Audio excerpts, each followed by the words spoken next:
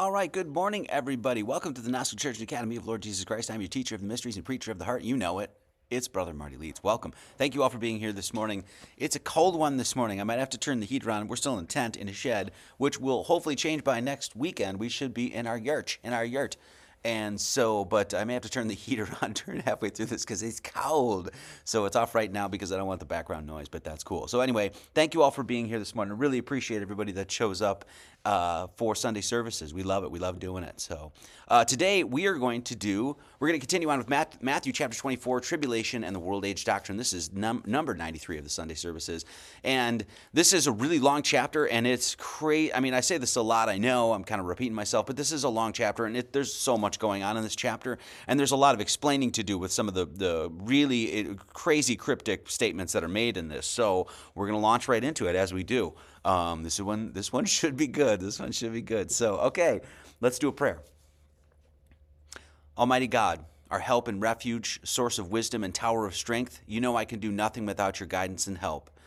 Help me and direct me to divine wisdom and power that I may accomplish this task and whatever I may undertake to do faithfully and diligently according to your will, so that it may be profitable to myself and others and to the glory of your holy name. For the kingdom, the power, and the glory are all yours, Father, Son, and Holy Spirit, now and forever. Amen. Okay, so like I said, we're going to jump into, we're only 4 chapters done here. There's 28 chapters in Matthew. We're on 24. So pretty excited about that. That's pretty awesome. So nice work, all the people that have been following along and paying attention. That's freaking awesome. I can't believe I'm doing Bible study online and I actually get people to follow this. So esoteric Bible study online and people actually watch. It's amazing. So thank you all for doing so. I want to say something today. What we're going to be reading in Matthew 24 and what's going on today, the correlations as to what's happening currently and the prophecy in Matthew 24 are quite strong. As I was reading this, this took me a really long time to put together, probably about 3 days. I worked on it here and off and on and off, that sort of thing. And I kept coming back to the fact that it's like, look, there's so much that's being said in these verses that can be related to actually like literally what's going on today. So we're going to cover some of them, and as we go, there's just no getting around it, and I think you'll see what I mean when we keep going. So let's just jump into it, and let's go. Matthew 24, number 1. So I'm going to read the first 3 lines here, and then we're going to, as we do, go back and start picking these apart. What this whole chapter is about is actually the world age doctrine. It's about the cycles of time, patterns of time, the eon, the ages, that sort of thing. And we'll cover all of this today, explain what it is and why it's important and where we find it in the world and that sort of thing. But as we're going to see, this whole chapter is really about like tribulation and end times and the end of the world and all this other stuff. And we're going to cover all of that today. Okay, so let's do it. 24:1, and Jesus went out and departed from the temple, and his disciples came to him for to show him the buildings of the temple. And Jesus said unto him, See ye not all these things? Verily I say unto you, there shall not be left here one stone upon another that shall not be thrown down. And as he sat upon the Mount of Olives, the disciples came unto him privately, saying, Tell us, when shall these things be? And what shall be the sign of thy coming and of the end of the world? Okay, so let's go back. And first we see that what we're going to see is that Jesus is ultimately talking about what the disciples are asking about, and what Jesus is ultimately going to be describing is cycles of patterns of destruction and recreation is really what it is. So this is really what we mean by the world age doctrine. Like I said, we'll go into all of this. So, but as we're talking about a cycle and pattern of time, we also need to realize that there is a correlation to our own spiritual trajectory, as I say, our own spiritual quest. So as much as we're talking about things of, orders of time and ages and that sort of thing, we're also going to be seeing that all of this stuff is also going on internally with us, within us. These things happen, and we'll go over that. So the first thing we're seeing is that the language is it's a double meaning, as it always is, right? So Jesus went out and departed from the temple, and his disciples came to him to show him the buildings of the temple. And Jesus said, hey, you see these things? And he went and sat on the Mount of Olives. Okay, so let's just go cover this whole thing. First off, we know when we talk about the temple, that the temple of the human body is, number one, reflective of the temple of the whole thing. And that the temple of the human body and the heavens and the earth combined are all made by who? What? The demiurge. No, God Almighty. God Almighty made top and bottom, left and right, up and down, heavens and earth, the human body. And the human body is the temple that reflects the entire thing. This is what we cover a lot, and this is, of course, this is Acts 7, 48, 49, howbeit the Most High dwelleth not in temples made with hands, as saith the prophet. And that is a specific verse to say, hey, Christ resides within you, as we know, right? This is the axis mundi. This is what we talk about all the time, that the temple of the earth and the human temple are reflective of one another, okay? So we're going to see here that, and so in other words, your spinal column is reflective of the central staff within the entire earth, okay? So we're going to see here that Jesus went out and he sat upon the Mount of Olives. And he talked about, it was like, hey, there's not one stone down in this material world that's not going to be thrown down. So first thing he does is what? Jesus goes out of the temple. In this sense, it's like going up and out of, I'll show you this in just a second, up through the pole star, up and out of the whole thing, and in this sense, looking down upon the earth, if in this sense. And he goes and sits on the top of the Mount of Olives. He goes and sits. Well, when you sit, where do you sit on? You sit on, in this sense, your sacral bone, your triangular-shaped bone at the bottom of your spinal column. And we know that this whole process is all about what? Raising the energy up your system all the way up to the top, the Aries, the Polaris, to the top of your head. So literally to undergo what would be apotheosis, enlightenment, so you could get up and out of here, this sort of thing, right? So he sat on the top of the mountains, looking over the temple, and he sat down on his sacrum, on his triangular bone. And that is literally where, in this sense, where the energy of your spinal column, right, starts from that sacrum and heads all the way up to your Aries. And we're going to cover all of that today. As we show time and time again and again, story after story after story, verse after verse, chapter after chapter, the entire thing is about this. It's about your spiritual ascension process. It's about the transformation, transubstantiation of the soul. And it's all about taking that energy, transmuting it up, past through those lion's gates, and up into the Aries, into the ram, okay? And that's what we're going to see. This is exactly what he's talking about. So Jesus says here, he says, hey, I'm going to go up to the top of the temple, and I'm going to sit on the Mount of Olives, and we'll get to that in just a second, and I'm going to look down, and I'm saying, hey, man, guess what? There's not going to be one stone left down there that shall not be thrown down. Everything down in the earth, in the material realm, will be destroyed. Well, this is, in order to understand what he's saying, you have to, what you need to do is actually stop by the Gnostic Church Academy of Lord Jesus Christ, because we talk about it all the time. What he's describing is our actual experience and our cosmology.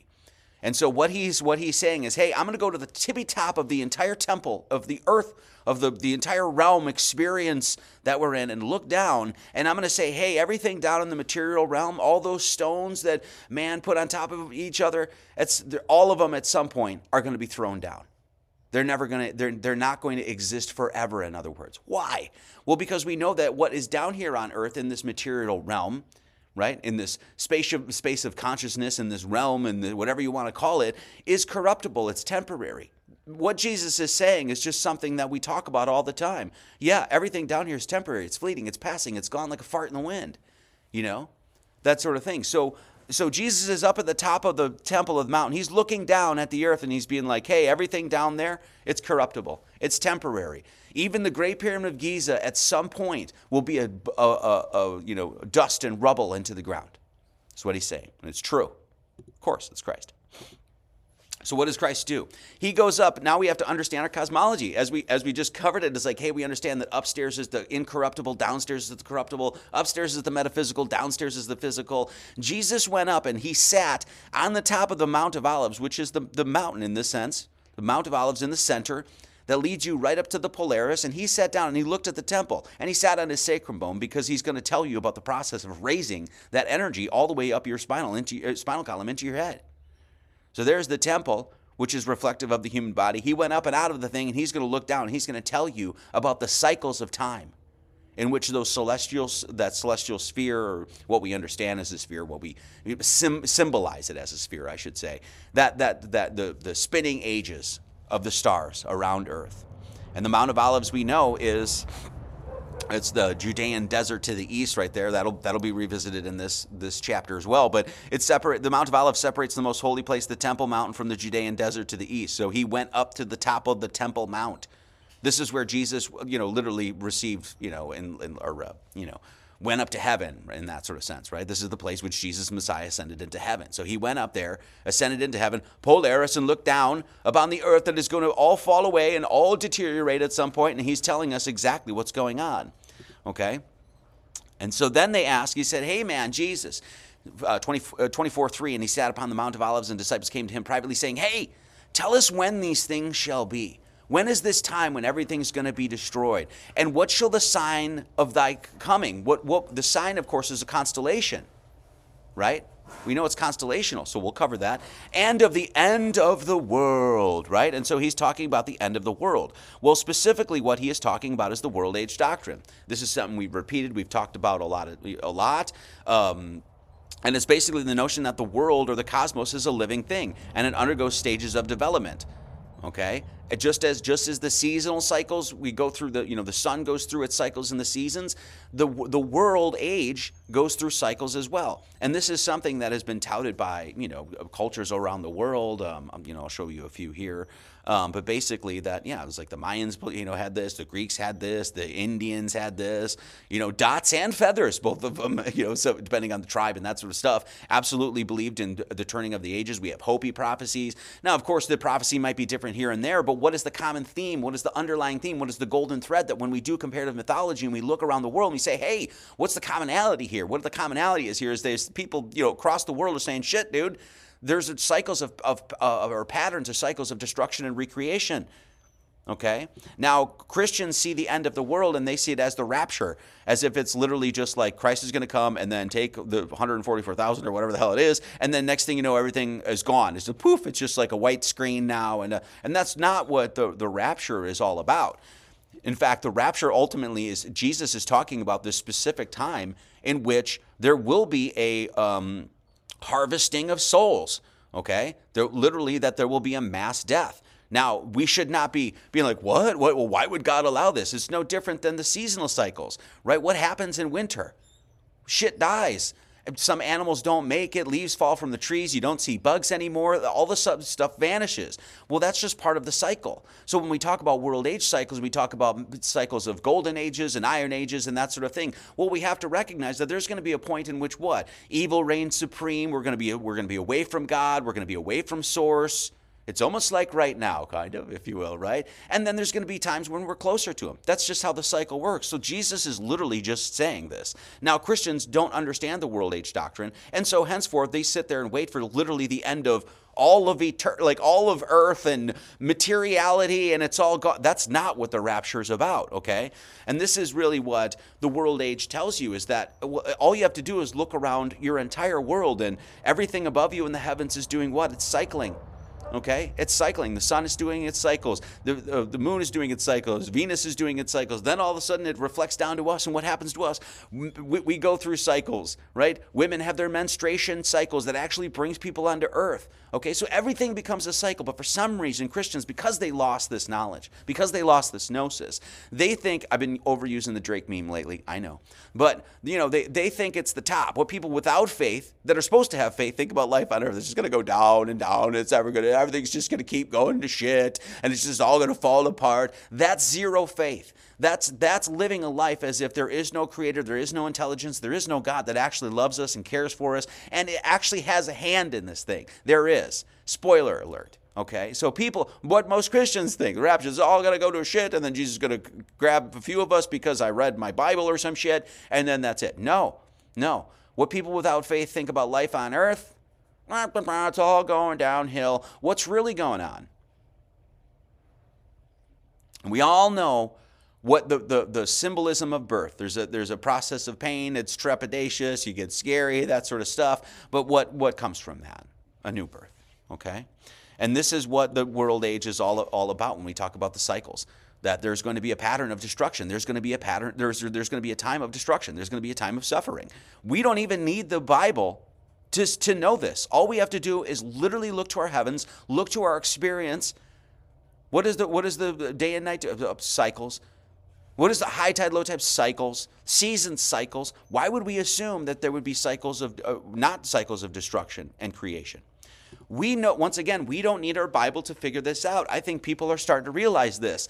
We can prove the world age doctrine through archaeology. Archaeology proves the fact that, guess what? There has been different cycles. There's been different ages and eons. And the term world actually is a specific, that word specifically is a mention to this. Just look, what happened to those Aztecs? They built all that crazy shit, temples to the sun and the moon, Teotihuacan, and blah, blah, blah, blah, blah, right? And they obviously flourished. And then what happened? Gone. What happened to those freaking, all the mound builders, all the way up from literally where we lived up in, northern Wisconsin? They had mounds up there all the way down. You follow it all the way down to the Mississippi. You got mounds down there. You go to New Orleans. You got mounds over there. You go to Serpent Mound. You go to Cahokia. Mounds everywhere. What happened to it? Gone. How about the ancient building projects that were, a lot of these like Tartarian, quote unquote, researchers, mudflood, quote unquote, researchers, they're starting to really analyze this and be like, look at all these old buildings. What happened to them? I don't know. It was an old age that's now no longer, and we don't remember anything. So we see this all over in archaeology. Archaeology tells us there are patterns of destruction and creation. Look at the megachurches then. Talking about the world age doctrine. Megachurches then, megachurches now. Megachurches then, when it was obviously building was a divine art and intention and beauty and artistry and, intelligence and care went into every single thing. And then you got this shit, this pile of dog shit. And that's what it is. And that's what we're going to be saying here at the Gnostic Church and Academy, because that's what it is. A lot of these people think that they're one of the 144,000 and they don't even understand, the basics of the world age doctrine. One of the things that's going to be mentioned in this chapter, and then we'll move on, is Noah, the flood. Well, once again, we don't need our Bible to understand that there was absolutely at some point a flood throughout history, right? Look around the world. Do you know how many flood myths there are? Literally hundreds around the world in different islands, places everywhere. Hawaiian, Hopi, Norse, Aztec, Inca, Greek, Sumerian, Aboriginal cultures all over the world, just Chinese, You consistently you have a flood myth. And what did they say in that flood myth? There was a worldwide destruction, and then there was what? Well, after that, there was a process of the recreation of the earth. And that's exactly what we're in right now. Jesus is here coming to tell us the message that shit's going to happen again. I just want to hammer this point home a little bit, okay? There's a number of unbelievable writers and researchers and that sort of stuff that actually specifically talk about this. One of them being James Joyce. James Joyce is one of my favorite authors, and one of the things he talked about literally in the beginning of his book called Finnegan's Wake is literally the world age doctrine. And the entire book of Finnegan's Wake is literally, when you read it, what it is all of the world ages smashed into one story. And that's why it's crazy to read. He uses different language. He smashes different time periods together. He's got different characters, but it's all one story. And the brilliance, the absolute fucking brilliance of James Joyce's Finnegan's Wake is that he's telling the world age story of basically man's redemption through these ages and that sort of stuff, and they're all collapsed into one. This is the beginning of James Joyce. River run past. I'll read it like an Irishman. River run past even Adams from swerve of shore to bend of bay brings us by a commodious vicus of recirculation back to Howth Castle and environs. Sir Tristram by Lord the Moors from o'er the short sea had passing Corrie arrived from North Armorica on this side of the scraggy isthmus of Europe Minor to wielder fight in his peninsulate war. Right? The book starts in the middle of a sentence. The sentence started at the end of the book. This is the end of the book. Where first we pass through the Bihushkas, but wish blah blah blah blah blah. Lips the key to giving away alone, alas to love along the river run past even Adams from swerve of shore to bend the bay brings us by a commodious of vicus recirculation. Recirculation. This is the first page of Finnegan's Wake, and do you know what he's talking about? Do you know what brings us by a commodious vicus of recirculation? He's referencing Jean-Baptiste Vico. Jean-Baptiste Vico, I don't know if you guys know this guy, but he wrote Scienza Nuova, the New Science, in 1725, and his whole book was on the world age doctrine. Literally. He attempts a systematic organization of the humanities as a single science that recorded and explained the historical cycles by which societies rise and fall. The entire thing was a science based on the world age doctrine. That's what we do at the Gnostic Church and Academy. That's what I'm going to be explaining today. So the first page, he says, commodious of vicus, that's Jean-Baptiste Vico. Recirculation, because he's talking about cycles of time. Re-arrived from North Armorica. We already know that people were here, that America that we understand now has been probably settled, and there's flood, and then resettled, and then, all that sort of thing. We see it in the archaeological record right now. Okay? And that's what the world age doctrine is all about. James Joyce, absolutely fucking brilliant. Absolutely fucking brilliant. One of the only good things that came out of Ireland. There's not much that good that's come out of Ireland. Guinness, James Joyce, and then St. Patrick when he threw the Jews out of Ireland, or the snakes out of Ireland. So the world, the term world, the disciples are coming to Jesus. This is going to be a long one, by the way. Disciples coming to Jesus and asking us, hey, when is the end of the world? That's the term that he uses. And he says, what is the world in etymology? Well, it's human existence. It's the affairs of life. It's a long period of time. It's the human race. It's not the physical material world that you're looking at. It's literally, in this sense, the existence of human affairs and the time period. It's the zeitgeist. If you even look at world, it says age of man, from age. Now look at world phonetically. Whirl, which it does what? To go round, spin, circle, ring, round, crown. Of course. So when they say, when is the end of the world going to be? In this sense, right? Well, there is going to be at the end of the world age, and then there'll be a start of another one, as we'll see. The Bible tells us that as well.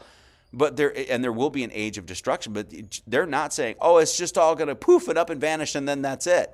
No. In fact, the word itself is telling us, go round, spin. It's a cycle. This is world and world. And so Jesus is literally on the top. As we said, they're like, hey, Jesus went out and he sat on the Mount of Olives. He sat on overlooking the temple, and he's saying everything down there is impermanent and temporary, and it's all going to go away, and this is the end of the world, and this is literally what happens on Polaris. That's a time lapse of Polaris. That's the world, okay? This is the zeitgeist. We are in our own little zeitgeist right now, and right now I think collectively we would all probably agree. We'd all hold hands and say amen and say, our zeitgeist is kind of fucked up, isn't it? Things are kind of screwed up right now, and hence why we're going to see so many correlations to what's happening in Matthew chapter 24 here. Zeitgeist is the defining spirit or move of a particular period of history. It's a defining spirit or mood of a particular period of history. What was going on in the 1850s is not going on now. And what's going to be happening in 2100 is not what's going to be happening right now. That's because there will be a new world age. This is what happens. It's always moving, twisting, turning, evolving. God likes to keep it fresh, in other words, right? Zeit meaning time is German. Zeit meaning time, and Geist meaning spirit or ghost. It's the time of the spirit of the times, okay? So when you hear, and I've had some issues with this with a certain person, I don't want to talk about it, but when you hear religious people saying death to the world, they're not saying death to all of materiality, just forego it and abandon it. It's all created by the demiurge. That's not what's being said. They're saying death to the world, which is people that live in what? The particular passions and mood, and they're concerned themselves of the things of the time, not the eternal truths and the love of Christ. They're concerned with themselves of the zeitgeist of the time. And this is what, when a religious person says death to the world, they're not saying death to your experience or death to all of physicality. They're saying exactly what St. Isaac the Syrian said here. The world is the general name for all the passions. When we wish to call the passions by a common name, we call them the world. So you say you're death to your passions. You want to transmute, as Manly Palmer Hall said, you want to transmute that passion into compassion.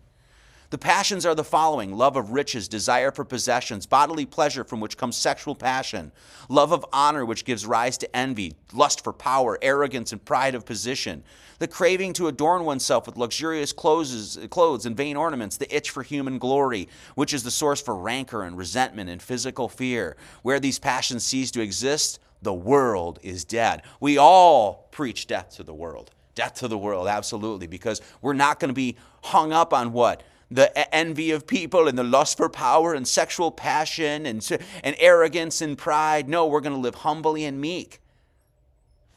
So this is what he's saying. When is that, when is that world age going to end, right? This is also, I want to really hammer this home so we can make this point. This is exactly what it means in whom the God of this world hath blinded the minds of men. The phrase the God of this world or the God of this age indicates that Satan is the major influence on the ideas, opinions, and goals, which is exactly what's happening right now. Last chapter, Jesus just ranted and raved against the Jews, and one of the things he says is, you psychopaths, I'm going to paraphrase here, right? But you psychopaths, you compassed land and sea and proselytized Satanism, making all these people two more of child of hell than you. That's going on in our world right now. Name one government agency or whatever that does not have a, let's just say, a Israeli influence in it. Good luck. Okay? After Jesus spends all chapter 23 ranting and raving against the Jews, then he says, well, there's going to be a tribulation. There's going to be a time of suffering. And this is what it means, death to the world. This is what it means when you say death to the world. It's saying not tossed about by the winds of doctrines, because those winds of doctrines, they come with the world. Okay? No, you want to look in this sense, look past the world and look to the eternality, which is Christ, and he's always in the present. That we thenceforth be no more children, and that's what I see a lot today, spiritual children, tossed to and fro and carried about with every wind of the doctrine by the sleight of men and cunning craftiness, whereby they lie and wait to deceive. The lying and the deceiving, that happens in the world. That happens in the world. Okay? So that's what these disciples are asking about, okay? Tell us, when shall these things be? And he's going to say, well, no man knows but the Father. And he says, what shall be the sign of thy coming? We're going to find out that that's Aries, the lamb, the ram. And when, and this is, when is the end of the world? And ultimately, he's going to tell them about the world age doctrine, okay? And then he says this, because he's saying, forget about the world, death to the world. What you want to do is put your focus on God, God Almighty. Because that's the eternal truths, that's the light and the love that will always be there, no matter how the world's turning. Okay? Jesus answered and said unto them, take heed that no man deceive you, because that's who deceives you. Men.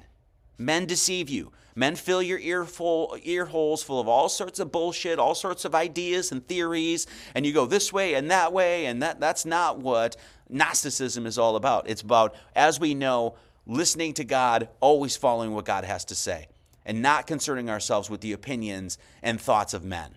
And he says this, Jesus answered and said unto him, take heed that no man deceive you. This is the words right from the mouth of Christ in our good book. And what does this mean? What does this say? Take heed that no man deceive you. We're going to do some math today.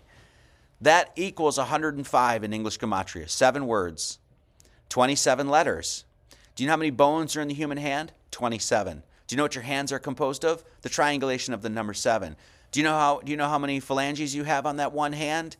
1, 2, 3, 4, 5, 6, 7, 8, 9, 10, 11, 12, 13, and 14. And you add them up, it's 105. Take heed that no man deceive you. What is Jesus doing? He's, in this sense, he's putting his hand out and he's saying, stop. Stop. Stop listening to the shit that's making you spin around in your head. Stop listening to all of these people that are filling your ear holes full of bullshit. Stop listening to I'm going to sign up at Way for Freedom, Truth, Sovereign Movement, PatriotMovement.com. It's all going to fail. All those stones will be cast down. There's only one thing that's going to last, and that's Christ. Christ saying this, and the very words, he's saying, stop. Take heed that no man deceive you. Follow the light. And that'll get you out of the world. Earth, by the way, why there is a world age doctrine is the earth is the soul's testing ground, right? So as we know, we could talk about this for days and hours and stuff like that. There needs to be trials and tribulations. There needs to be an ebb and a flow. There needs to be an up and a down. There needs to be creation and destruction. Now that you understand that, well, we say, wait a second. Isn't that the whole message of the Trinity in the first place? Yes, it is. Yes, it is. As we exhaustively talk about at the Gnostic Church Academy of Lord Jesus Christ and rail on the fact that Christians don't understand the basics of their Trinity. The Trinity itself, the Father, the Son, and the Holy Ghost tell us about what? That there's transformation, there's creation, transformation, destruction, creation, and what? The eternal presence of Christ. And so the earth is the soul's testing ground. There needs to be the high tides and low tides. There needs to be summer, there needs to be winter, there needs to be world ages. In order for man to, in this sense, get lost so he could become found. Matthew 24:5. For many, and this is when we talk about, once again, we look at the world that we live in right now. I don't know. Seems to be ringing a lot. It seems to be ringing true. For many shall come in my name, saying, I am Christ, and shall deceive many. What does this mean? First off, let's do some more gematria. For many shall come in my name, saying, I am Christ, and shall deceive many. I put it large on the screen there, circled it, highlighted it so everybody could see. For many shall come in my name, saying, I am Christ, and shall deceive many. That gematria equals 184. That's going to come up, that very number is going to come up again in this chapter. The last verse of the Bible is this. You can open up your King James and read it yourself. The grace of our Lord Jesus Christ be with you all. Amen. It's literally the last verse of Revelation. Do you know what that gematria total is? It's 184. It's 184. So we ask, so who gives a shit, Marty? Why is that important? Why is 184 important? For many shall come in my name saying, I am Christ, and shall deceive many. There's going to be a lot of people that come and say, I got the way and the truth and life. I know Christ. I'm a Christian. I've been doing this whole life, and I know about it. And I'm going to tell you about it. And they're going to be one of those people that are the men that are trying to deceive you. And what Jesus is saying, there's not going to be many there's going to be very few that actually have the whole story. The whole story.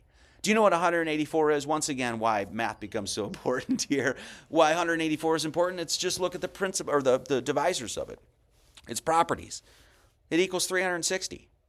The number 184 leads you directly, no ifs, ands, or buts about it, to the number 360. So here we have, and we'll see it again in this chapter. For many shall come in my name saying, I know Christ. I am Christ. Which is basically saying what? Christian. And I'll show you that in just a second. I'm Christian, and I know the way. I've got the way and the truth and life. Have you taken Jesus as your personal Savior? That kind of shit. 184, the grace of our Lord Jesus Christ be with you all. Amen. 184 leads you right to 360. There's not going to be many that have the whole story, in other words. Christ I am. There's going to be many that come and say, Christ I am. It literally is just Christian. By the way, all of that's the same math. I'm not going to cover that now. But Christ I am, Christian, and Christ I am, literally the same math, same sort of thing, right? We all have Christ within us, right? So, and what we're going to see is that there's going to be many people that say, lo here and lo there.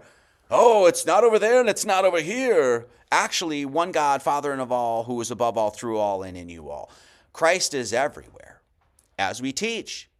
There's only one church, as we teach.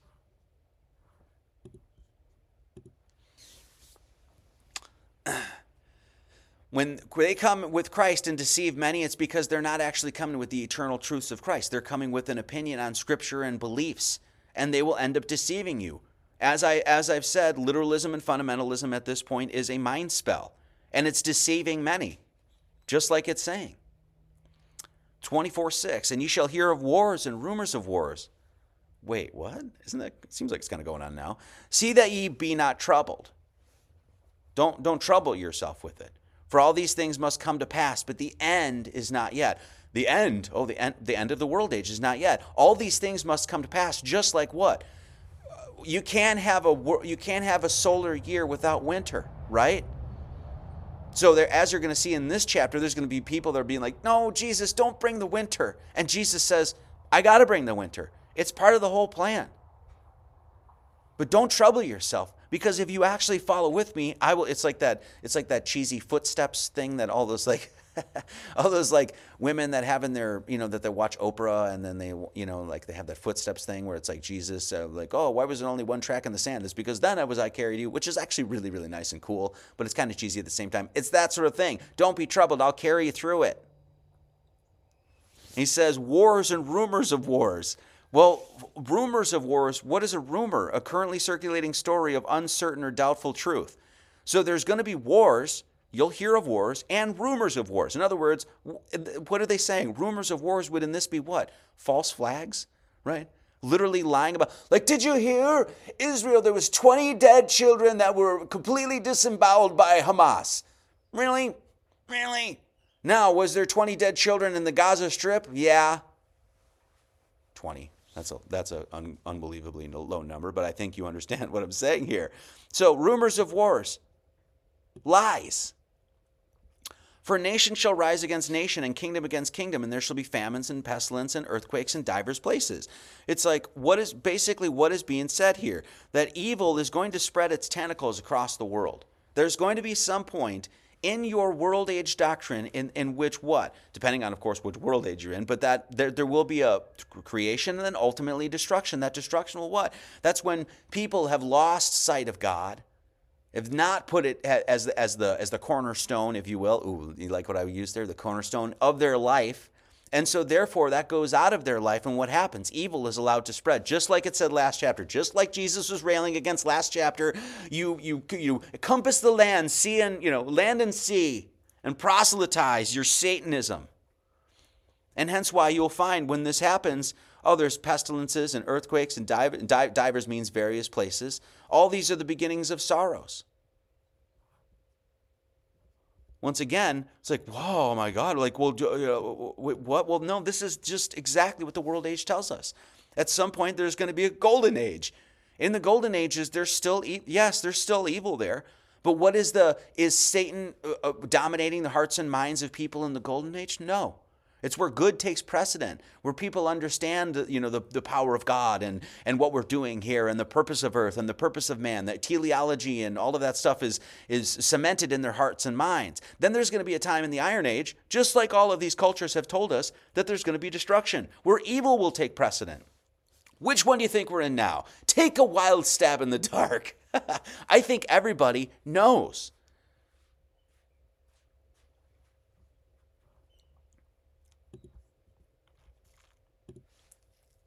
Then they shall deliver you up to the afflicted, and shall kill you, and you shall be hated of all nations for my name's sake.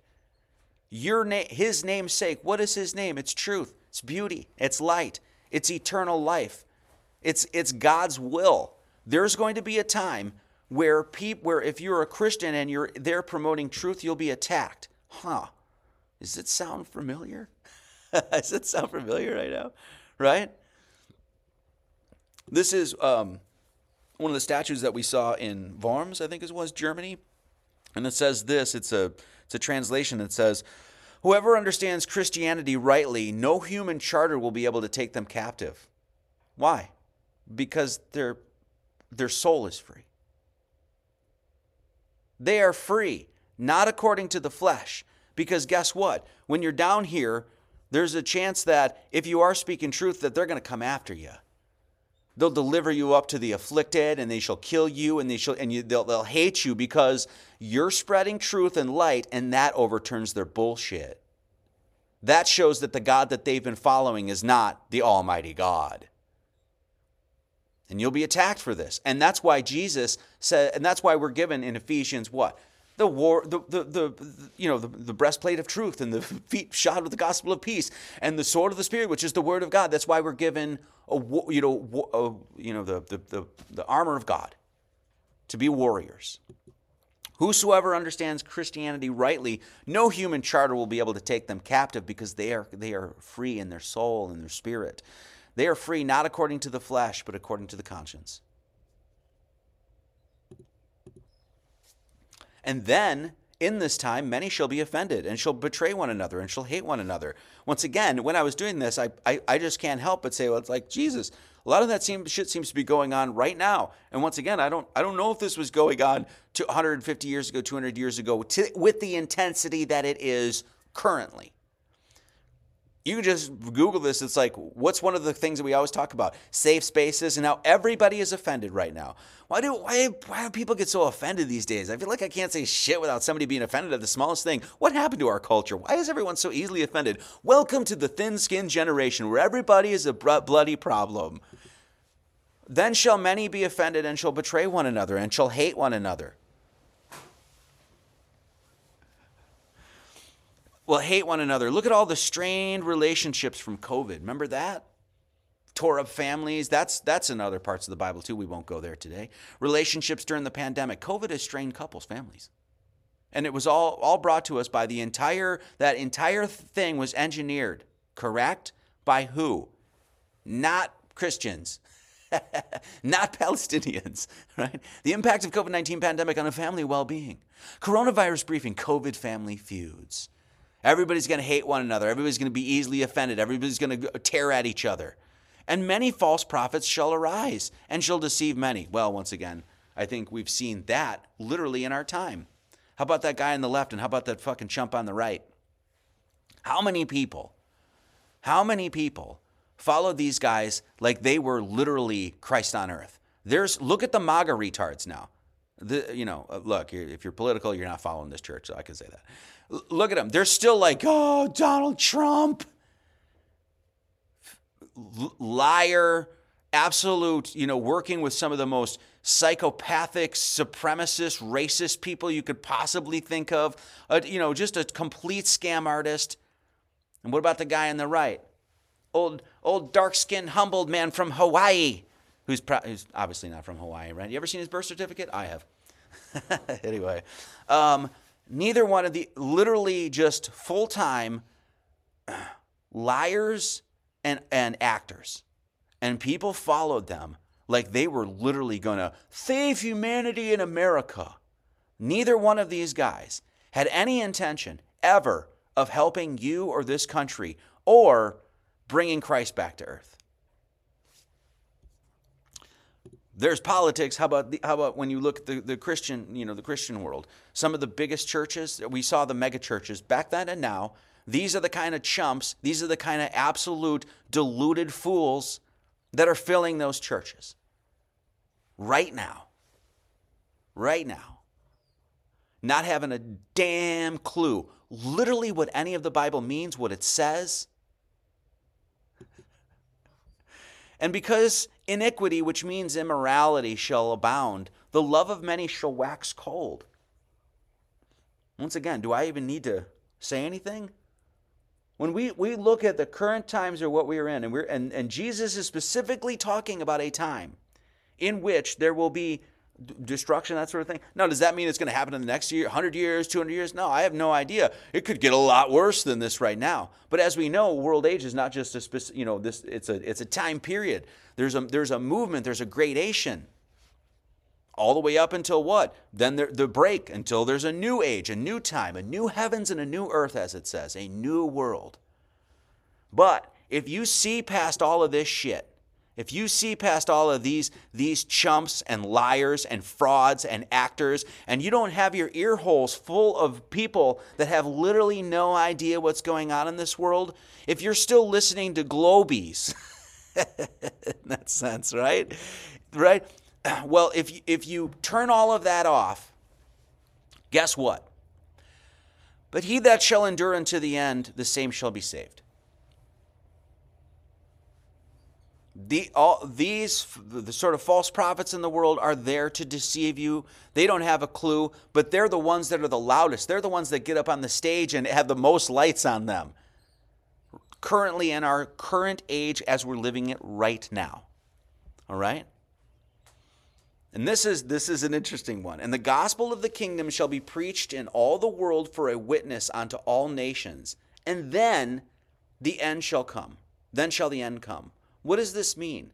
The gospel of the kingdom, we'll go over this quite extensively. And the gospel of the kingdom shall be preached in all the world for a witness unto all the nations. That means at the end of this world age, everyone shall get a chance to know the truth and shall decide whether they're going to stand in truth and align with God or not. That's what it is. This gospel is what he's saying, and we'll pick apart the wording here.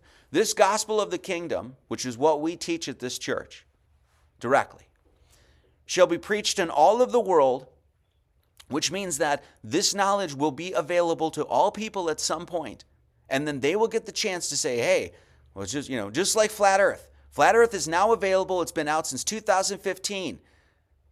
So now we get to see, we're actually with our own two eyes getting to see the wheat and the chaff. Oh, you're still on a spinning ball. You're still promoting that shit. You're still talking to people that are promoting that stuff. Guess what? You're obviously not for God. You're obviously not for truth. You're obviously not for the source that created all of this, the Almighty God. You have the opportunity, the chance to absolutely know it, preach it, speak it to the world, and you're choosing not to. Or you're just so ignorant and lost little sheep that you can't see what's literally everything that you experience. In other words, in the gospel of the kingdom shall be preached in all the world for a witness unto all nations. All nations will be able to witness this, right? Which is basically saying, hey, everyone shall get the chance to know the truth, but what is actually happening? All the wizard spells will be broken. And this is exactly what's happening right now. across the world, all of these lies that have literally been cemented into our history for years, for generations, literally for decade upon decade now, right? They're all falling apart. And the wizards aren't smart enough to literally just, try to, abracadabra and then fix it all. Because why? Well, because light and truth and goodness and God is returning to the hearts and minds of people. And this is what they mean by, I don't know what this is. I think this is Corinthians, I want to say, 2 something. I'm sorry. For nothing is secret that shall not be made manifest, neither anything hid that shall not be known and come abroad. All those lies, all the spells, all the workings of the devil, all the wiles of Satan himself and his fucking minions, it's all going to fall apart. And then you will get the chance, you will have the opportunity with your own free will to say, am I coming to that gospel of truth?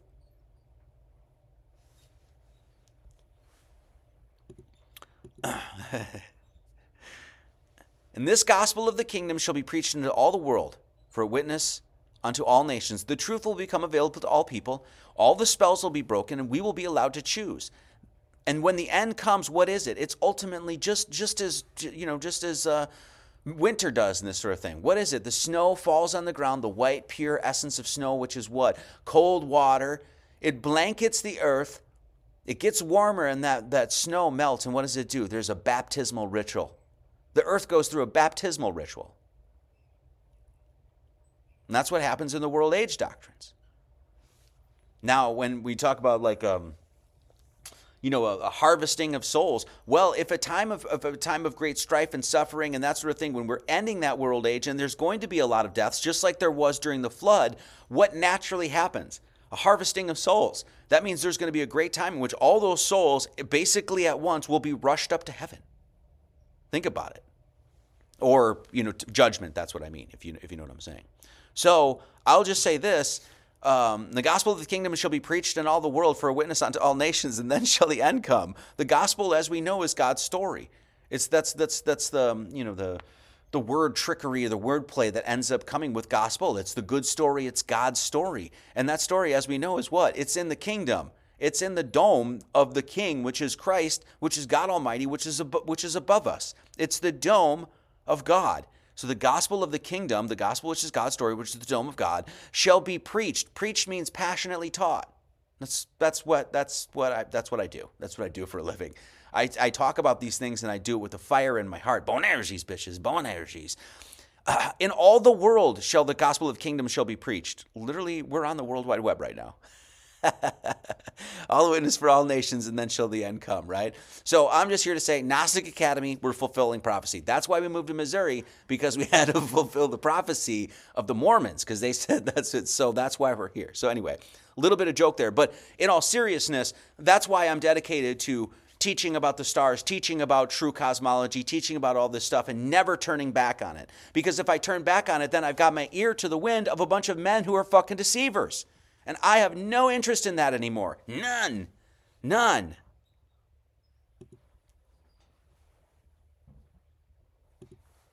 Let's move on. We're going to get into some star study here too, so just so you know. But I wanted to hammer home these points here. So, 24:15. When ye therefore shall see the abomination of desolation spoken by Daniel the prophet stand in the holy place. Whosoever readeth, look at this parenthetical here. Whosoever readeth, let him understand. So clearly, they're giving you a verse here, and they're saying, this shit's cryptic. Lots of people are going to read this. How many are really going to understand it? That's literally why they put that in parentheses there. So the first thing, let's talk about abomination of desolation.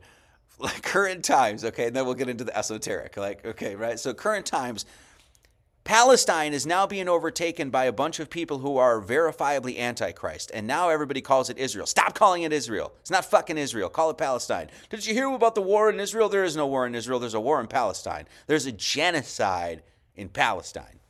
And right now, all of those Israelites, or those Jews, they're literally in Palestine, and they're rejecting Christ, even though their Bible says they're supposed to right, come to Christ and that whole thing. We won't get into that right now. That's too much.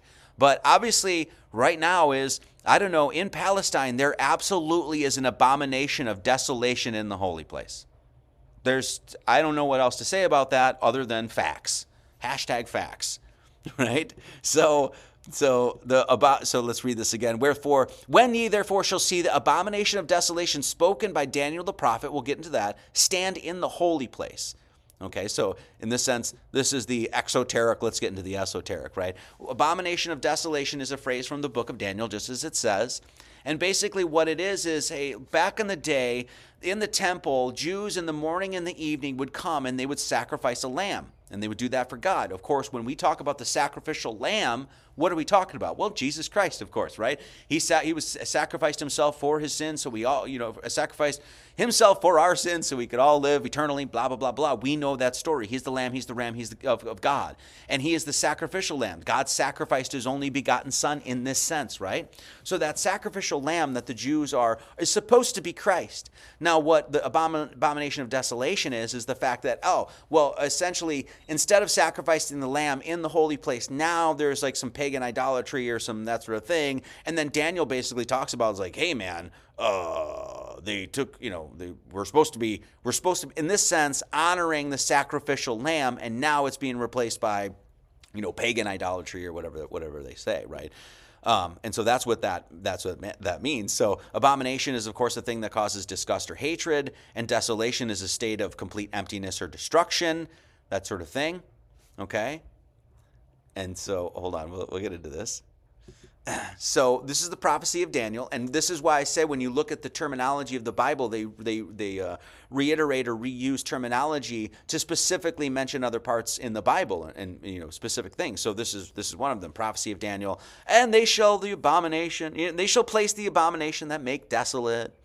Of abominations he shall make desolate. Okay, so they're referring to this specific prophecy in Daniel. He said, Daniel, for the words are closed up and sealed to the end of time. Literally, Daniel talking about the end of the world age, just as Jesus is talking about. Abomination that make desolate set up. They say it again. Then at the very end, it says this. But go thou way till the end be, the end times, the end of the world age. For thou shalt rest and stand in thy lot at the end of the days. Say it twice. Well, when the end is going to be, and then the end of the days, you are going to stand, just as it says stand in the holy place, you're going to stand in thy lot. This is how unbelievably cryptic the Bible is, and how much attention the Bible requires you to have in order to crack the code, if you will. A lot, they never tell you what a lot is in the Bible. You have to infer it. There's nothing in the Bible that says specifically what casting lots were, what the tools were. But if you look up what is a lot, it's an object used to determine someone's share. Anything from dice to straw, chip of wood, stone, that sort of thing. But, what is it? Well, it's a reference to dice. This is when you cast dice, you're casting lots. That's what it is. What did we just cover last chapter? Kabbalah. They literally encoded a pair of dice in, number one, Jesus' name, and then in the chapter and the verse, we covered the whole thing. So here they're given out of nowhere. Jesus says, "Hey man, there's this prophecy of Daniel." So and then it says, "Hey, if you understand, whosoever readeth and understand, cool man, And then you read the prophecy of Daniel, and it's like, "I'm going to stand in the lot." Casting lots was a form of random selection, rolling dice. Curiously, the Bible never describes the method of instruments used to make the selection. Why didn't they not mention it? Because they're challenging you. It's challenging you to say, what are we talking about? It's the cube. It's what is being mentioned all over the Bible when you actually, get into the esoteric of it. Practice of casting lots is mentioned 70 times in the Old Testament and 7 times in the New. 77. Interesting. Nothing is known about the actual lots themselves. But they could have been this or some kind of dice. And as we know, the city of God is a cube. So Jesus is saying, hey, Jesus is mentioning this prophecy in Daniel, and you're supposed to be sacrificing the lamb in the holy place, and they don't do that anymore. And this idolatry or whatever, it's basically it's no longer sacred, that sort of stuff. And then he said, well, Daniel, where did you stand at the end of the days? In my lot. What is that? Well, once again, if you're going to be standing at the end of the days with God, you're going to be with him in his city, and his city of God is what? A cube, as you guys know. The city lieth foursquare, it's a square, and the length is large as the breadth. The length, the breadth, and the height of it are all equal. Daniel, by the way, means God is my judge. So what does Jesus mean when he says, stand in the holy place? When we look at it esoterically, there's an abomination of desolation. What was taken out of the temple? What is the temple? It's the temple on the sides of your heads, as Bill Donahue says, God made a temple, God dwells in a temple not made by the hands of man, and the only temple that, not made by the hands of man, are the one on the sides of your forehead. The abomination of desolation. What's the temple? It's your head. What's up there? It's Aries, the ram. It's desolate. It's empty. It's an abomination. You've got a head full of fucking nothing. And it's full of anger and hatred and all this other shit. And then spoken of Daniel, stand in the holy place. What should be in the holy place? The sacrificial lamb. Whoso readeth, let him understand. The entire thing is ultimately about what? Of course, the return of Christ. What does that mean? It's the ram. It's the lamb. So he gives you this prophecy to let you know it's like, hey, there's a bunch of people that in the temple it's desolate and it's an abomination. In other words, there's a whole group of people, if you will, that don't have Christ on their mind at all. Then the next line is this. Listen, 24:16. Then let them which be in Judea flee into the mountains. Do you know what Judea is? It's literally modern Israel.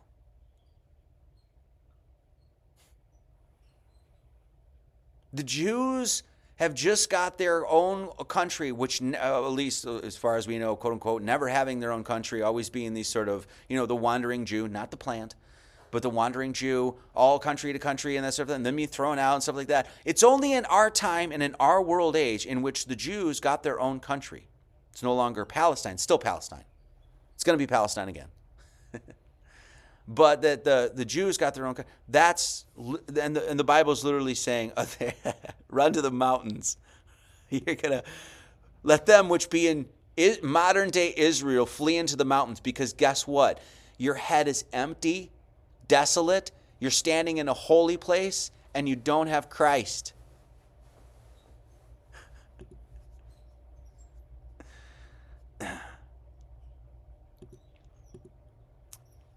Let him which is on the housetop not come down to take anything out of his house. Neither let him which is in the field return back to his clothes. What is this? This is obviously symbolic and esoteric. The housetop, which is the house? What's the house? What's the top of your house? What's your house? It's your home. It's your body. That's where the soul is housed. And what's the housetop? Oh, if you're up there in the Aries and the ram and the lamb, you don't need to go back down. You've already transmuted and sent that energy all the way up into your Aries, your Polaris, and you don't need to come back down and take anything out of the house. You've already taken all of that energy within all of those constellations, transmuted it up to the top of your head, into the top of your house, and you're there. You're with God. You're in the cube. You're in the lot. You don't need to go back down into the house and take anything out. Get it? He says, let him which is on the housetop not come down and take anything out of his house. Not going to need it. Neither let him which is in the field return back to take his clothes. What is this? Once again, what's the field? It's the field of stars.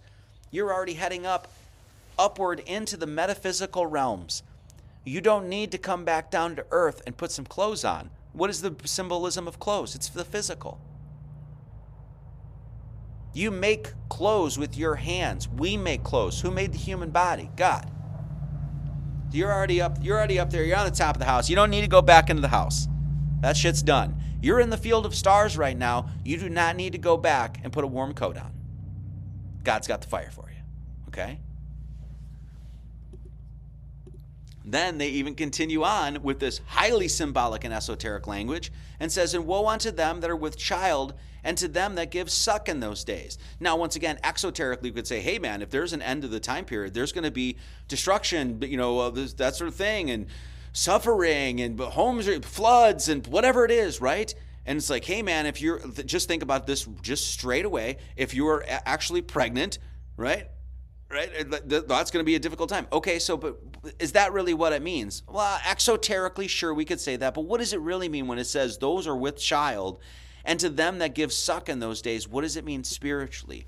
With child means you haven't undergone the rebirth yet. The whole thing is about death and rebirth. The whole thing is about rebirthing that new Christ. So you're with child, you want to give birth to that child, because that is the spiritual rebirth that we all seek. So if the time comes, the end of the age comes, and all of the world, we all get all the magic spells, go, whew, they're all broken, and we all get to see the truth, and you still haven't undergone that rebirth process. You still haven't, in this sense, come to Christ. Woe unto you. If you give suck, what does it mean? It means you're still sucking the teat of earthly things in this sense, right? You're still a spiritual child. You're giving suck. Instead of, putting on the 6 pieces of the armor of God and going to slay the dragon, you're still like sucking that teat. Woe unto you. Get it? But pray that your flight, very important language, but pray that your flight be not in the winter, neither on the Sabbath day. What does this mean? What is this? First off, what's the Sabbath day? We all know basically the Sabbath day, we've talked about geometrically, that points to the center of you, correct? We've talked about up, down, left, right, forward, and reverse. The 6 days you do the work and then rest on that 7th day. That 7th day is the center. So if we say, hey, if the 7th day is the center of the cube, it's the center of the chi rho, it's et cetera, et cetera. Well, that's the center. That's that the Sabbath in that sort of sense is where does God rest? In your heart, as we say. That's the resting place. So you say, woe unto you, or what does he say here specifically? Pray that your flight not be in winter, neither on the Sabbath day. Okay? We'll get back to Sabbath in just a second. What is the winter? Well, what are the winter months? On the zodiac, man, on the anthropocosm there. It's all the ones that below, in this sense, below the sacrum. And Jesus sat on the top and sent that energy straight up. This is all the winter months. It's the, Capricorn and Scorpio, all that sort of stuff. It's the winter months. So woe unto them that are when you're trying to send your spirit up in flight to the Aries, to the top of the dome, right? Woe unto you that would be in the winter months when this time comes. Because where's your spirit? It's down there in the atavistic and the animalistic, the atavistic, the desires of the flesh, sex, passion, all of that sort of stuff. But then he also says, woe unto you if you're in the Sabbath day. What does this mean? It means that obviously the heart is the most important organ in this sort of sense. But what is the heart? That's why we have the Sacred Heart of Jesus. It's not called the Sacred Brain of Jesus. It's called the Sacred Heart of Jesus. But what is the heart? The heart is emotionality, is what it is, right? There's a lot of people that get stuck in the heart. Now, you want to go through the lion's gate. You have to send that energy straight up through the lion's gate all the way up to the Aries, the ram. You're taking the energy in this sense of your heart up there to transmute it. That's where Jesus died, in this sort of sense, Golgotha, the skull, okay? So woe to you that are in the lower and atavistic natures in winter when this time comes. And woe unto you that are still stuck in your heart. And not saying that you don't want to be heart-centered and that sort of thing we all want to do, but if you're stuck in the emotionality, if you haven't transmuted that into in this sense, into the flight, that's why they're using the word flight.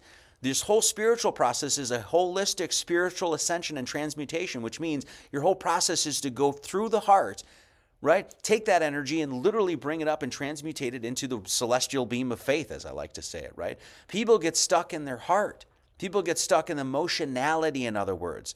No, you still want passion and that sort of thing, but you have to transmute it into what? The Aries, the lamb, the ram.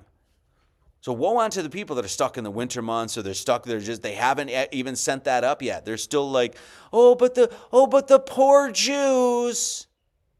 Oh, no, we can still have compassion and that sort of thing, but we're not going to be played by our hearts, in other words. Okay? For then shall be great tribulation, such as was not since the beginning of the world, to this time no, nor ever shall be. Beginning of the world, what is that? It's the beginning of the world age. What happened at the beginning of the world age? They tell us in the book there was a great flood. And what happened? Literally in this sort of sense, that all the stones were knocked down, right? A complete destruction. Literally across the world, people tell us this. Cultures, advanced cultures tell us this. And then he calls it a tribulation. Tribulation is obviously an important word. It's distress or suffering resulting from oppression or persecution, right? Also a trying experience. So there's distress, there's suffering, it's a trying experience, right?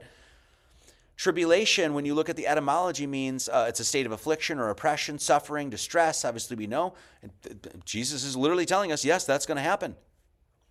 But it also means to press, to thresh out grain, and it comes from to rub or to turn.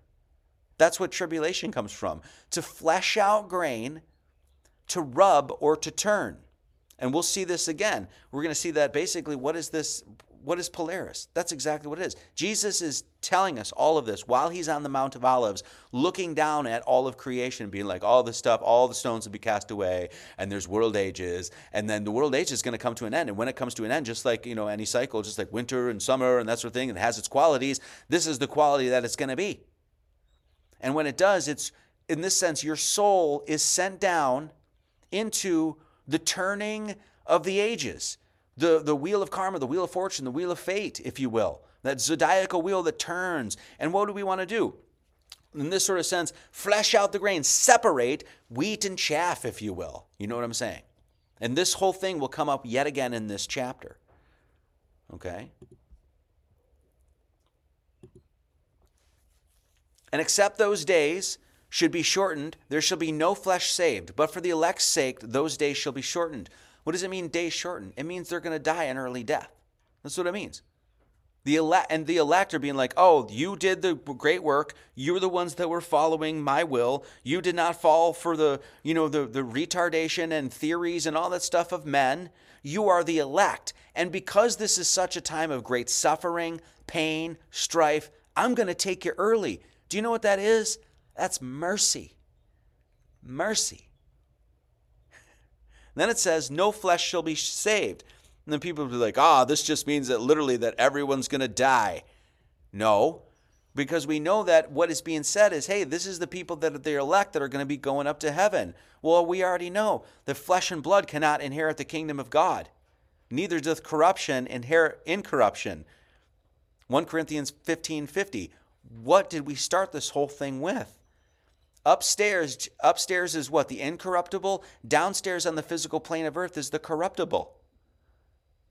Incorruption doesn't inherit your corruption. You have to transmute all of that energy into the purity of the Lamb, the light, the Ram. Your flesh and blood, your physical body is not going to go up there. So hence why they're saying, hey, no, there shall be no flesh saved. We know that. The Bible tells us why that is. Because that's the metaphysical up there. It's not the physical. Flesh and blood is physical. Then it says this, one of the most important verses of this chapter. Then if any man shall say unto you, lo, here is Christ, or there, believe it not. This is modern Christianity. This is modern Christianity for you. Modern Christianity, I don't care, like at least across the board, pretty much every denomination says, Christ is in this one. We got Christ in this church. That's literally what they say. You talk to Orthodox, they'll rip on Protestants and Catholics being like, they don't know. They ain't got it over there. And Catholics will do the same thing. And then, you whatever it is. This is denominationalism in one sense. All of these different churches, Eastern Orthodox, Presbyterian, Anglicanism, Methodist, Baptist, Catholic, Protestant, pick your poison. What are they all saying? No, Christ is over here. Christ, guys, is in this church. It's in this one. What do we say Christ is? What do we say where Christ is at the Gnostic Church and Academy of Lord Jesus Christ? Everywhere. There is no low here and low there. Low, this is Christ here, and Christ is over here. No, Christ is everywhere. The entire thing. All power is given unto me in heaven and earth. What do you think that means? That's the end of Matthew as well. We'll get to that. Not today. That's exactly what it is. Once again, let's just look to our time in relationship to what's going on in Matthew 24. There's a lot of parallels. I can't help but draw the parallels. There's just nothing, Any man shall say to you, believe them not. And this is why I rail against these denominations. Say, look, and, you're literally teaching something that is so once again a cornerstone of doctrine of Christ's doctrine, and you're negating it. Then they say that there's going to be false prophets that arise. Again, for there shall arise false Christs and false prophets, and shall show great signs and wonders, insomuch that if it were possible, not that they can, but if it were possible, they shall deceive the very elect. If you're elected by God, you're not going to be deceived by, in this sort of sense, Satan's wiles and lies and all that sort of stuff. What is the false prophet? By the way, this is, once again, we'll get into some star study here, because this is what the gospel, it's God's story, it's the story in the stars, right, is all about. But just so you know, when Revelation talks about the false prophets, right, this is actually constellational and something very specific. And actually, as they mention this, then they're going to go into the days of Noah, and we'll get to that. But basically, when you look at the southern celestial hemisphere of the stars, right, what you have is the Southern Cross, which the Southern Cross is actually the one thing that actually appears when the sun is reborn in winter. There's the Southern Cross. So that is a constellation in the sky that actually, in this sense, prefaces, if you will, the rising of the sun in winter, right, around Christmas. Okay, that's what's in the sky. Then right next to that is the false cross. Okay, so the cross of Christ is the Southern Cross, which literally points to the sun in its cycle of death and rebirth, which is what Christmas is in this sort of sense, right? Symbolically, if you will, which is what, correlates to the world age doctrine, if you will. Right by that Southern Cross is the false cross. And this is the false prophet. It's literally called the false cross. Right by the Southern Cross, as we've covered before, is what? It's the tools of the carpenter. It's the tools of Christ Almighty. Norma, which is the square, Circinus, which is the compass, and Triangulum Austria, which is the triangle. Literally the tools of carpentry, masonry, drawing, that sort of stuff. Okay? So when you talk about false Christ, false prophets, that sort of thing, that is constellational, and we'll get into all of that when we do, eventually when we do Revelation. But when they say, there shall be false Christs and shall show signs, great signs and wonders.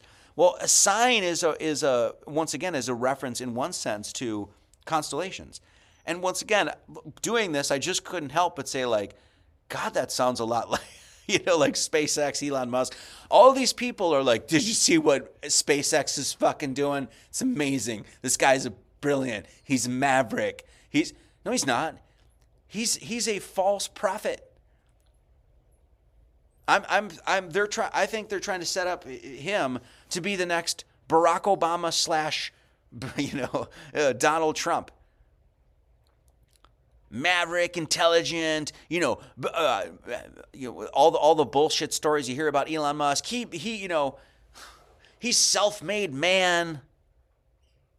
All these signs and all these things of wonder. Oh God, look at the technology that they have. It's just so amazing. Once again, I just can't help but be like, God, that sounds a lot like show signs and great wonders. Insomuch if it was possible, they deceive the very elect. I don't know. Once again, when you say they're going to try to deceive the elect, what does that mean? Well, it's the exact same thing that Satan did. Satan tried to tempt and deceive Christ. So in other words, what they're saying is that there's going to be a lot of Satanists running around trying to tickle your ear. That's what it is. These demons will even try to convince the pure of heart in this sense, like Satan did with Jesus. Even if it were possible, these absolutely immoral, psychopathic, tyrannical, despotic demons will even try to go after Christ, just as Satan did. And that's what they're saying. Woe unto you if you're in these times. I don't know. It seems a lot like we're in those times. I don't know. I'll just say that. So, all right. If you'd like to support the fine work that we do at the Gnostic Church and Academy, we're going to pass the basket around, and then we'll finish this baby up. We're only halfway through. It's a long one, I told you. So anyway, Venmo, Buy Me a Coffee, Cash App, and you can become a good bird over at Subscribestar. We have PayPal, and so we also have snail mail. If you'd like to send any letters or a note or donations or anything like that, Gnostic Academy, 7781 County Road 3440, Mountain View, Missouri, 65548. And we keep going with your donations. Our church stays alive by its congregation. It's that simple. So If the congregation grows, we grow. If we stay small, we stay small. And if there's no congregation, then there's no church. We'll still be doing churches. What else am I going to do? I got nothing else to do.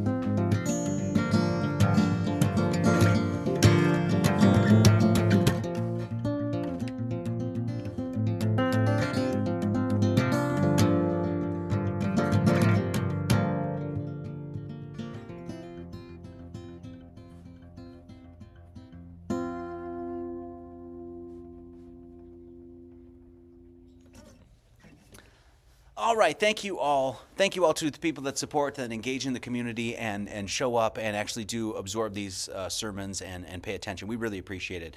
As I'm stumbling over my words, as I always like to say, we really love what we do, and we would like to continue doing it because it means the world to us. So thank you all to the people that do support and buy books and that sort of thing. So let's march on.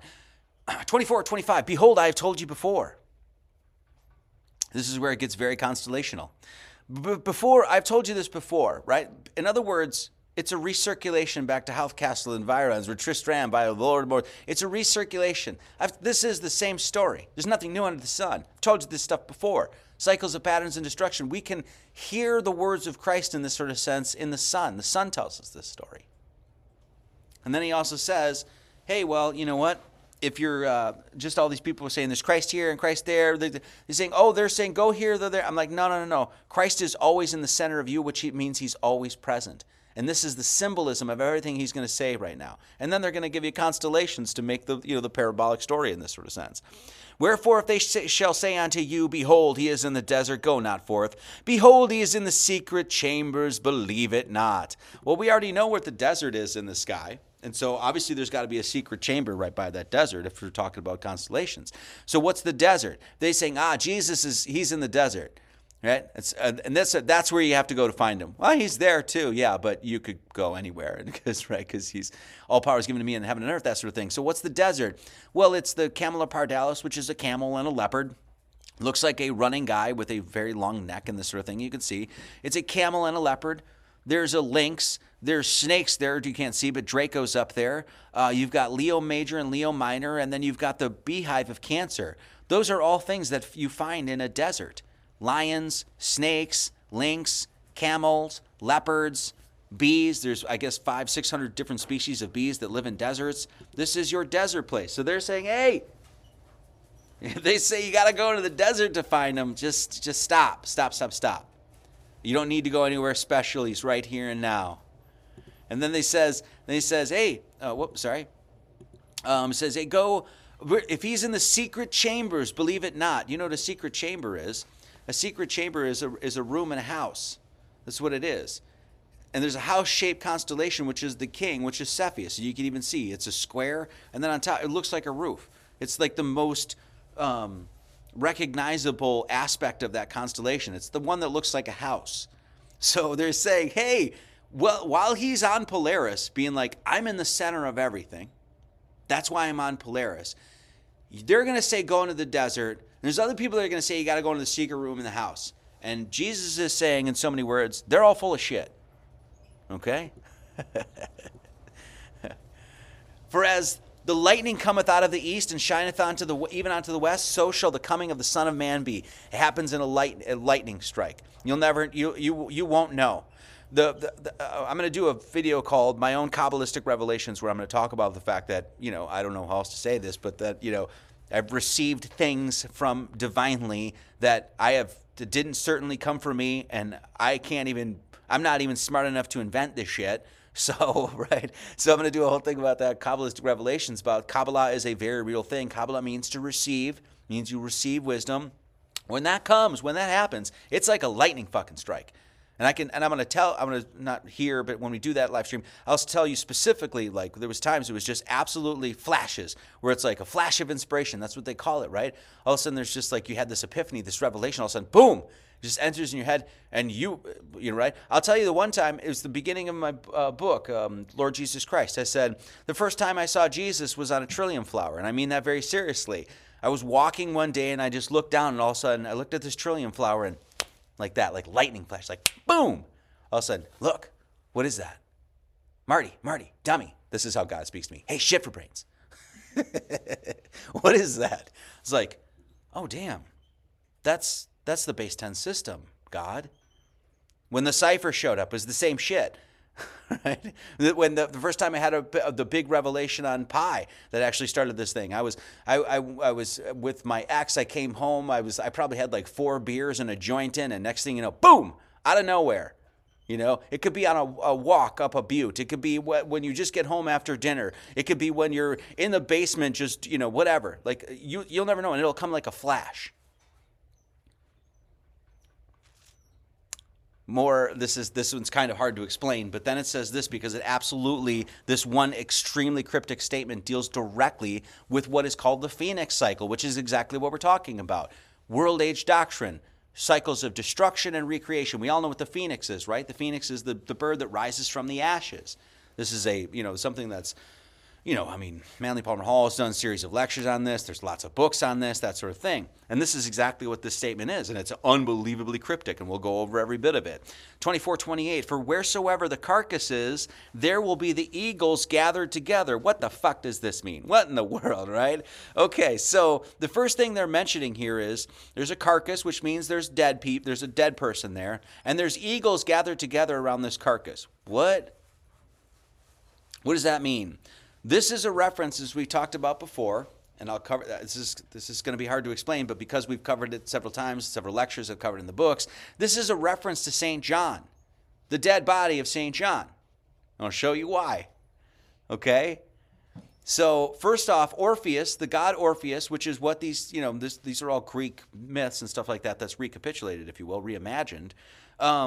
Orpheus was the god, the hero god that really sang to all of creation. His head still sang after it was decapitated after death. It sang eternally, in other words, right?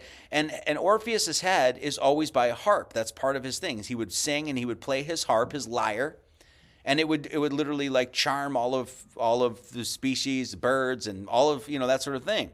So this is Orpheus. So the main theme quality or whatever of the story you want to say, the main theme of the story is the fact that Orpheus his head was decapitated. It's the same thing as St. John. St. John, of course, in the story, we've covered this before, like I said, he was decapitated. So the main theme that you have there is done so to link these two characters together. So while Orpheus has got his head cut off and he's got his lyre and he's singing and he's charming all of humanity with his songs, with his voice, what did John do? What's the first one in John 1? What is it? In the beginning was the Word, and the Word was with God, and the Word was God. John announces Christ, correct? John announces the Word, and hence you have this correlation. I'll show you why we're making this connection here, okay? Orpheus continued to sing even after death. Just as Christ rose again after death, the Word of God is eternal, and thus still heard and ever present. We hear of this powerful voice, the voice of Orpheus, which is St. John's revelation, when it says, and I heard a voice from heaven as the voice of many waters and the voice of a great thunder, and I heard the voice harpers harping with their harps. Just in case, this is how the Bible does this. They're like harp, harps. Focus on a harp. Focus on a voice and a harp. That leads you right to the Grecian myths. The harps being mentioned here is a reference to the very lyre, the harp, that's what a lyre is, that Orpheus used in conjunction with his powerful voice. Okay? Now, All of this to explain literally one line. This is how insanely cryptic Jesus' words are. The tetramorph, Matthew, Mark, Luke, and John, this is the four Gospels as we know. John is the Scorpio. Scorpio is also understood as the eagle. Scorpion is the eagle, it's the phoenix. It's been given all of these, these correlations. Okay? So when we look at this line again, it says, "For wherever the carcass is, there will be the eagles gathered together." Well, this is all constellational. First off, the lyre, this is the summer triangle. It's a reference to the summer triangle. You can't see it underneath there, but there's Cygnus, there's Aquila, they're highlighted in blue there. Lyre is the lyra. It's literally a harp in the heavens. And that lyra is always shown with what? St. Orpheus's decapitated head. Well, when we translate this into the Christian canon, what do we have? That lyra represents what? St. John in his revelation with the angels and the voice and the great voice that was harpers harping with their harps. That lyra right there represents the decapitated head of St. John. Now, we are also told in the story that the body was laid to rest somewhere, and we were never told where. The disciples took the body and laid it to rest. Well, that's right across the summer triangle, and that's Delphinus. Delphinus is known as Job's coffin. It's a coffin. So here we have lyra, the harp, St. John's head, and right across from that you have the place where St. John's body was laid to rest. And hence where it says, "For wherever the carcass is, the carcass of St. John, there will be eagles gathered together." Do you know what the carcass is? It's the death. You know what the eagle represents? The phoenix. It's a new birth. It's the new cycle. It's the phoenix cycle. It's destruction and recreation. So here we have the decapitated head of St. John, represented by the harp, the lyre, the Orpheus, and right around them is what? Aquila, which is an eagle, literally flying around Delphinus, where the carcass is of St. John. The head of the eagle is called Altair, which is a flying eagle, and Cygnus looks like a big damn bird. So, out of nowhere, this incredibly cryptic statement is telling you actually specifically about what? Cycle of birth and death and rebirth. The cycle of resurrection, the world age cycle, the phoenix cycle.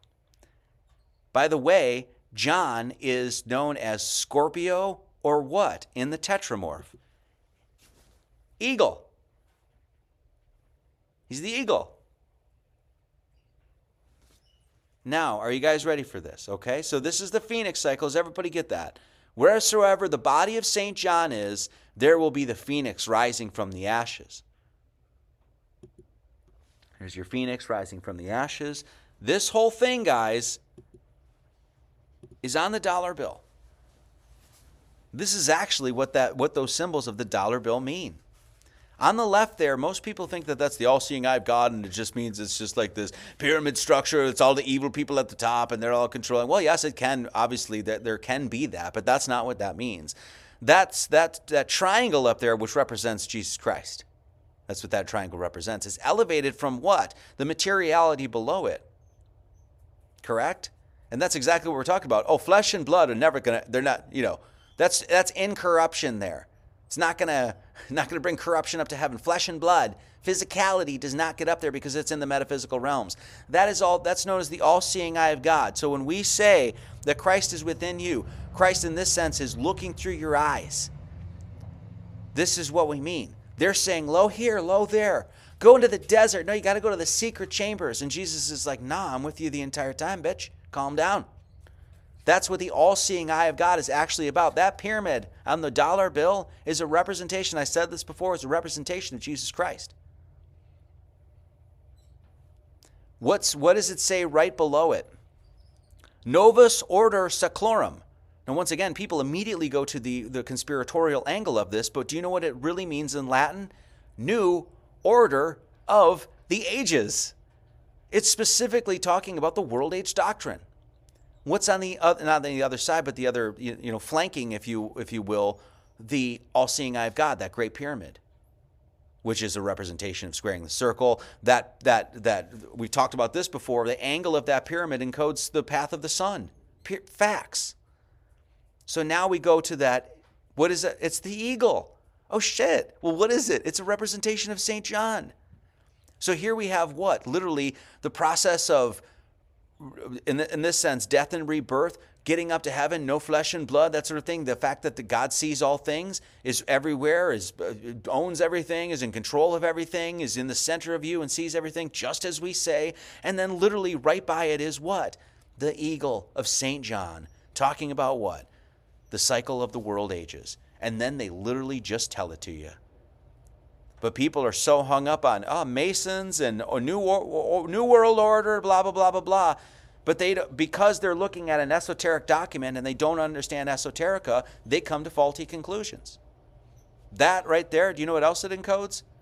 The septenary cipher. Count how many 13s. Count how many 13s is on that. We won't go into that. For wheresoever the body of St. John will be, there will be the phoenix rising from those ashes. There will be a new world. Then, as you see, once again, when you follow along here, what we do is we take these things in the Bible and actually show you real world, almost like natural applications for these stories, do we not? So when we say, hey, it's like, there's a king and a queen and a daughter that's in peril, we go, hey, well, that's Cepheus and Cassiopeia and Andromeda.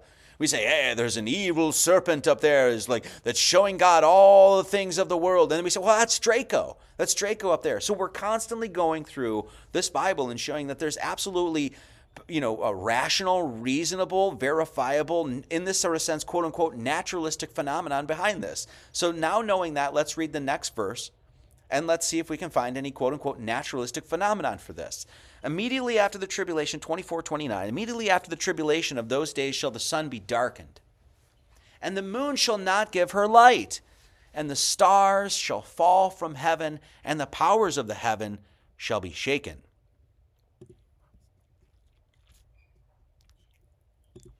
This is a total solar eclipse. This is what a total solar eclipse looks like. Now, I don't know if you guys know this, but this always struck me as odd, and I think I have a reason for it now. When I used to study pretty heavily Native American cultures and stuff like that. Of course, we do that now too. We've done Ojibwe story of creation, and what else have we done? Cherokee. We're gonna do more. I want to do the Paiutes. I want to do the Blackfeet. We love going into the Native stuff and showing how brilliant it is, right? One of the things, a common theme once again that you'll find within indigenous cultures, Native cultures, is that a solar eclipse is not like this amazing phenomenon that we should all go out and look at. It's actually like a bad omen. In general, Native Americans actually see them as bad omens, okay? Ancients viewed solar eclipses as wrath from on high. And this was something I remember seeing a long time ago, and I was just like, well, why is that, right? Well, at least as far as we can tell, according to what Jesus is saying, is that after this cycle happens, there is going to be the sun darkened and the moon, there's going to be some sort of celestial phenomenon happening, right? Well, as far as I can tell, what he's actually talking about is an eclipse. Read it again. Let's read it again. If I can find where I am. There. Immediately after the tribulation of those days, the sun shall be darkened and the moon shall not give her light, and the stars shall fall from heaven, and the powers of heaven shall be shaken. This is, once again, this is the solar eclipse. Let's look at a solar eclipse. The sun is darkened. It's not completely blacked out. It's darkened, which is exactly what happens in a solar eclipse. During a solar eclipse, a solar eclipse only happens on a new moon when the moon does not give her light. Literally. So there's a new moon, the moon does not give its light, it goes right in front of the sun, which darkens the sun, and then the next thing that is said is that the stars fall from heaven, right? Well, what's the stars? There it is. The sun shall be darkened like a solar eclipse, and literally the day essentially goes dark, right? And then the moon shall not give her light because it's new moon, and that's what happens during a solar eclipse. And then the stars shall fall from heaven. What is the stars falling from heaven? Once again, when we just look for a naturalistic phenomenon from this is what most people think. Oh, it's all going to crash down. Everything. Maybe, I don't know, right? Maybe, but once again, maybe it's just a massive meteor shower. There's also another idea, and I'm just going to throw this out for your consideration. This is not any sort of theorem. This is definitely speculation. But there's the idea that whenever you see like shooting stars, that's literally like a soul that's gone from Earth, and that sort of thing is now going up to heaven, or it's what there's that idea that floats around anyway. I think it's kind of a nice idea either way. I'm not saying there's any necessarily absolute fact or legitimacy to it, but if you did have a moment in tribulation where there's suffering and lots of people end up dying because it's literally part of a cycle, and then you have a lot of those people that are the elect that end up going up to heaven, then that would be a lot of souls, stars, if you will, that would be falling, if you will, right? Just as meteor showers do, falling from heaven. Once again, when we look for naturalistic phenomena, and I don't want to say naturalistic as in, I'm not going to go into that. That's too much to explain it. But what I'm saying is that, hey, these things in the Bible are meaning like real like events, things that we can experience, and they're not like necessarily absolutely fantastical and stuff like that. No, it's just explaining an eclipse. And that during this age, when it shifts, that these things in the heavens will happen. Okay. Now we take that and then we look at the Native American folklore and their legends and how they actually treat eclipses.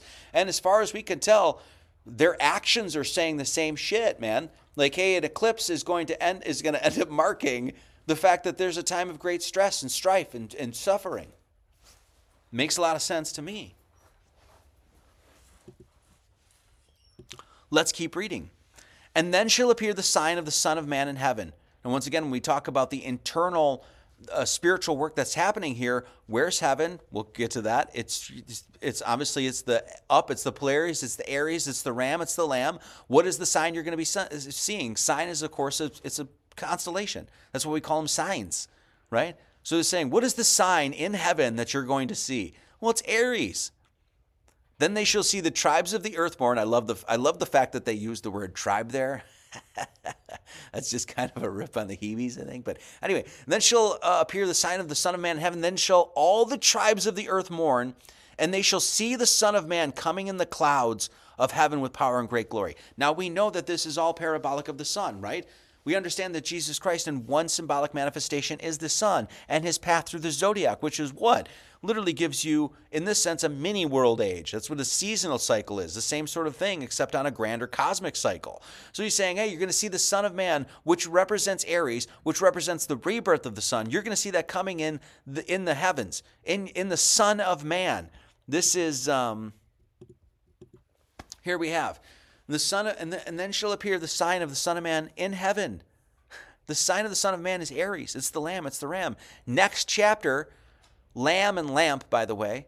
Think about Lamb and Lamp. He's the light. He's the Ram. He's the Lamb. He's the Lamb and Lamp, light. Next chapter will actually be dealing with the 10 virgins who had oil in their lamps. Okay? You'll see a sign appear, and that's the Son of Man in heaven. What is the Son of Man? It's literally exactly what we've explained it as. The sun, in theology, it's the divine light within you that is what? Symbolically represented in one sense, the path of the sun, just like your path is the ups and downs and through the year and everything like that, so you can finally find that still point of Polaris at home. There's the divine light of expressing the relationship between part and the whole of man, of you. There's the divine light in you that you are going to bring upstairs into heaven. The Son of Man coming in the clouds, in the heavens above you. Now, this is also, let me keep going here. Sorry. And he shall send, this is an interesting one, right? Because it's going to reiterate what I just said in the most cryptic way possible. And he shall send his angels. What are the angels? We'll get back to that. And he shall send his angels with a great sound of a trumpet, and they shall gather together his elect from the four winds, from one end of heaven to the other. He shall send his angels. What is happening? This is what is being explained to you as a Kabbalistic revelation internally. Okay? Because we have to have both aspects of this in this sort of sense. Esoterically, mystically, what's happening? The angels are coming forth. What are the angels? This is the receiving, this is the reception, right? The angels are what? The 10 emanations of God. The angels and the angles are literally, in this sense, 1, 2, 3, 4, 5, 6, 7, 8, 9, and 0. The Kabbalistic tree of life. These are the 9 worlds on the Yggdrasil tree. Once again, when you see it, you can't unsee it. The angels are literally, and they even break them up into 3s. 1, 2, 3, Trinitarian. 1, 2, 3, 4, 5, 6, 7, 8, 9. This is literally the Christian angelic hierarchy, which is represented as the 9 numbers. Those 9 numbers, those angels, are going to come down. In this sense, Kabbalistically, there's a reception, if you will. Okay? This is what's in Jesus' name. This is 1, 2, 3. 1 plus 2 plus 3 equals 6. 4 plus 5 plus 6 equals 15. And 1 plus 5 plus equals 6. And 7 plus 8 plus 9 equals 24. And 2 plus 4 equals 6. 1, 2, 3, 4, 5, 6, 7, 8, 9 equals 45. We've covered this many, many times. I'm going to do this fast. But literally those angels that we're talking about, that we're relating to numbers, are 100% encoded phonetically in Jesus' name, full stop. 1, 2, 3, 1 plus 2 plus 3 equals 6, 4 plus 5 plus 6 equals 15, 1 plus 5 equals 6, and 7 plus 8 plus 9 equals 24, and 2 plus 4 equals 6. Add those up, it's 45 Jesus. That's a reference to the Christian angelic hierarchy, the numbers 1 through 9. This is a Kabbalistic revelation happening here. Oops, sorry, wrong one. And he shall send his angels with the great sound of a trumpet. And those angels, they're going to gather together his elect from the 4 winds, from one end of heaven to the other. There's a sound of a trumpet. What's a trumpet? Well, okay. Well, what is it? What's another name for a trumpet? Is it a horn? Literally, it's called a horn section. Correct? Ancient trumpets would have been like before they actually made brass trumpets, or are they made out? Yeah, brass. That's why it's called a brass band. Before they made out of brass, look at like the old like Swiss, they blow the Alp horns and stuff like that. They made them out of what? Actual horns. Hence why it's called a horn. The horn of an animal. This is the ancient horn, if you will, trumpet, if you will, of the Jewish people. What is it? It's literally a ram's horn. It's literally a ram's horn. So, what's in your head? A couple trumpets, if you will. These horns. That right there is your hippocampus. Your hippocampus is, and you can see up there, it looks like 2 horns. Hence why the ram, the Aries, the lamb, all of this sort of thing. So they're mentioning, hey, guess what? Up in heaven, in the Aries and the ram, in the temple that is your human body, the angels that are the numbers 1 through 9 are going to come down and give you the Kabbalistic revelation. And when that happens, a horn's going to blow. Boom, boom, boom. Because why? Because you'll be receiving the gifts of the Lamb.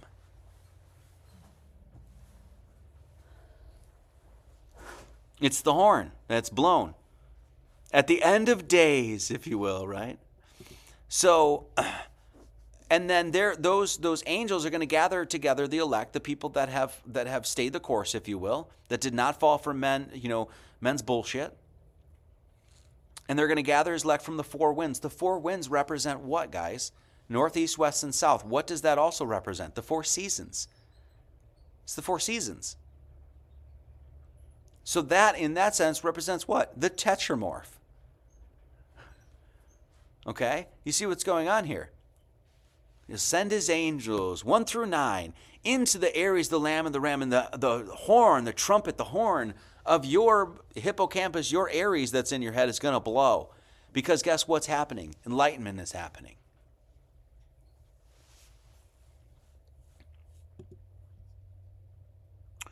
Another, let's cover this real quick. I just want to show you this because this is called, and of course this leads to pi in one way or another, right? So this is called Gabriel's horn, and this is allegedly, it's a type of geometric figure that has infinite surface area but finite volume, right? And the name refers to the Christian tradition where the archangel Gabriel blows the horn to announce Judgment Day. Now, whether this is just some weird sync or not, I don't know, or if this was actually named after because people knew the esoteric meaning of this stuff, I don't know. But Gabriel's horn here, well, as you can see, it's the shape of a horn, but it's a geometric figure that has an infinite surface area but a finite volume. And the reason it has an infinite surface area is because that surface area is based on what? Well, it's the circle. It's the circle. And why can't you find it has an infinite surface area? Because of the irrationality and infinitude of pi. Just, once again, that's just kind of a side note there. I just wanted to add that just to show that, okay? So another thing that's interesting, they didn't say horn, they said trumpet. What's actually happening here? And the Bible will go on to tell you this. God is separating his elect from the unelect. He's separating the wheat from the chaff. He's separating those who followed the way and the truth and the life and those that didn't. So in this sense, trump has two connotations here, right? Because that's exactly what's going on in the story. Trump means to what? It means to fabricate. It means to devise. It means to deceive. It means to cheat. To play the horn, alluding to quacks and mountebanks, right? Acting the fool, trumped up, false, concocted, right?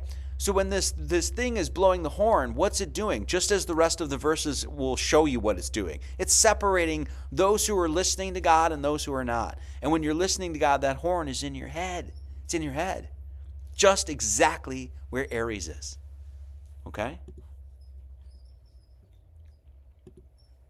Where am I? There I am. Then it says this. Now learn the parable of the fig tree. Well, we already know that's about Israel. That's about the Jews. That's about how the Jews are cursed for all eternity in this sense, right? Jesus came along and said, there ain't no fruit coming from this baby. And then we see the abomination of desolation is literally in Israel right now. I don't know, man. I don't know. So he says, learn the parable of the fig tree. We learned it, Jesus. Thank you. Then he says, when his branch is yet tender and putteth forth leaves, you know that summer is nigh. In other words, right? And then he goes on to say, so likewise ye, 24:33, so likewise ye, when ye shall see all these things, know that it is near, even at the doors. Basically what he's saying is like, hey man, all that stuff I was talking about last chapter and all the stuff I'm talking about here, everything's desolate. We've got an abomination of desolation in everybody's head. They've all forgotten about Christ. We've got Satanists that are literally proselytizing across the world. All these people, there's wars and rumors of wars and pestilence and people, fighting with one another, all this other shit. When you see that, because that is a specific quality of the time you're in, that's going to be a marker to say, hey, this is where you are in your world age. This shit was not going, in this sort of sense, the intensity, once again, of what's going on now was not going on 200 years ago, as far as we know, right? So this says, when you see, so what's he doing? He's literally saying, he's saying, you'll know the marker of the rough time it is, and I'm going to correlate that. I'm gonna make a correlation to that, to the seasons. That's exactly what he says. Oh, when you see the parable of the fig tree, when the summer is nigh, and when the branch is tender, that's literally a reference to what? What the fig tree is doing in the seasons. You learn the parable of the fig tree when it's when it's tender and it's putting forth leaves. Jesus is relating the time of the harvesting of souls, the end of the world age, to the cycle of the seasons. That makes sense. That literally is the most rational thing he could possibly say. Everything is a cycle. Everything is a cycle. Everything you experience. And the whole point is to get off the cycle. This is why Polaris is the still point in the heavens. Everything around you is moving and shifting and changing and morphing and evolving, and it's going into corruption, it's being destroyed and recreated. And the whole point is that there's a still point in the heavens in which you transmute your soul up and out of all of that. And you're not, as we all have been in the past, knocked around by every, doctrine in the wind or whatever it says, right? Okay? Oh, I keep going back to that. Wrong one. So, okay, let me keep going. Sorry. These next ones are good. So then it says, ready for this, then he even clarifies even more, especially when you look at the rest of the Bible, what exactly the world age is. And then it's not the end of everything ever. That's not what it is. 24:34 says, verily I say unto you, this generation shall not pass till all these things be fulfilled. Once again, the fulfillment of prophecy is no different than saying, hey, it's summer, there's going to be a winter. We can't not have the winter. It's part of the season. It's part of the cycle. It's just how it is. And then he says, 24:35, heaven and earth shall pass away, but my words shall not pass away. There it is again. Read it. Heaven and earth shall pass away, but my words shall not pass away. Gematria total equals 184. This was already shown to us in this, and I'll explain what all of this means in just a second. I just want to show the math.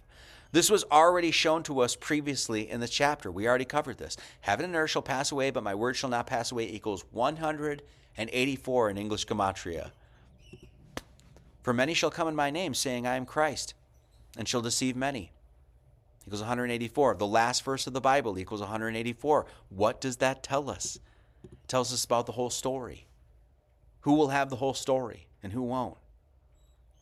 The properties of the number 184 leads you directly to what? The 360 degrees of the circle, 360 degrees. It's a reference to wholeness is what it is. Okay? So he says these things, and it's absolutely a reference to the cycles of pattern and recreation. Verily I say unto you, this generation shall not pass all these things be fulfilled. Heaven and earth shall pass away, but my words shall not pass away. This is, once again, language that's referencing other places in the Bible and specific other places in the Bible.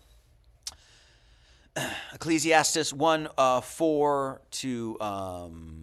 let's go Revelation 21 first. And I saw a new heaven and a new earth. For the first heaven and the first earth were passed away. Why? Because the first heaven and the first earth were what? That world age. And that's gone. That time is no longer. It's never going to be ever again either.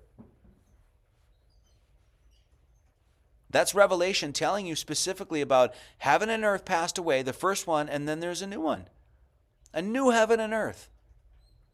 Then they even said, then here's another way when it says here, when it shows you here, it's like, this generation shall not pass till all these things be fulfilled. Here's another way they say it in the Bible. Ecclesiastes 1:4, I think this is. One generation passeth away, and another generation cometh, but the earth abideth forever. The place, the earth is the soul's testing ground. This is where souls come to do their great work. This is where they come to earn their stripes, to earn their merit, if you will. This is the place that they get the chance to follow evil or follow good, right? And that in that sort of sense, those world ages pass away. They pass away. It's like, we lived in a different time then, it's a different time now, right? This is more verses in the Bible explaining this. Who laid the foundations of the earth that it should not be removed forever? The things of the earth will vanish and disappear. All the stone buildings will all of them will get knocked down at one point, because this is where corruption is. This is where temporality is. This is where impermanence is. How about I use a word I can actually say? For behold, I create a new heavens and a new earth, and the former shall not be remembered nor come into any mind. They come into mind. There's a new heavens and a new earth that will be created in the world age. One generation passeth away, and another generation cometh, but the earth abideth forever. Nevertheless, we, according to his promise, because there was a promise made to us, that it's not the end of all things like all of these Christians believe. I just can't wait to the rapture, and then there's no more earth.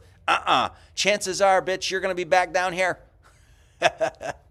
Nevertheless, we, according to his promise, look for new heavens and a new earth, wherein dwelleth righteousness. Because why? You passed a world age that was full of evil and lies and deceptions, and people literally convincing you before you even got out of the womb that you're on a spinning fucking ball. You're not. There's going to be a generation, there's going to be a world age here in which that isn't the people recognize who they are and where they are. And in that time there'll be a new heavens and new earth wherein dwelleth righteousness. Amen. Right?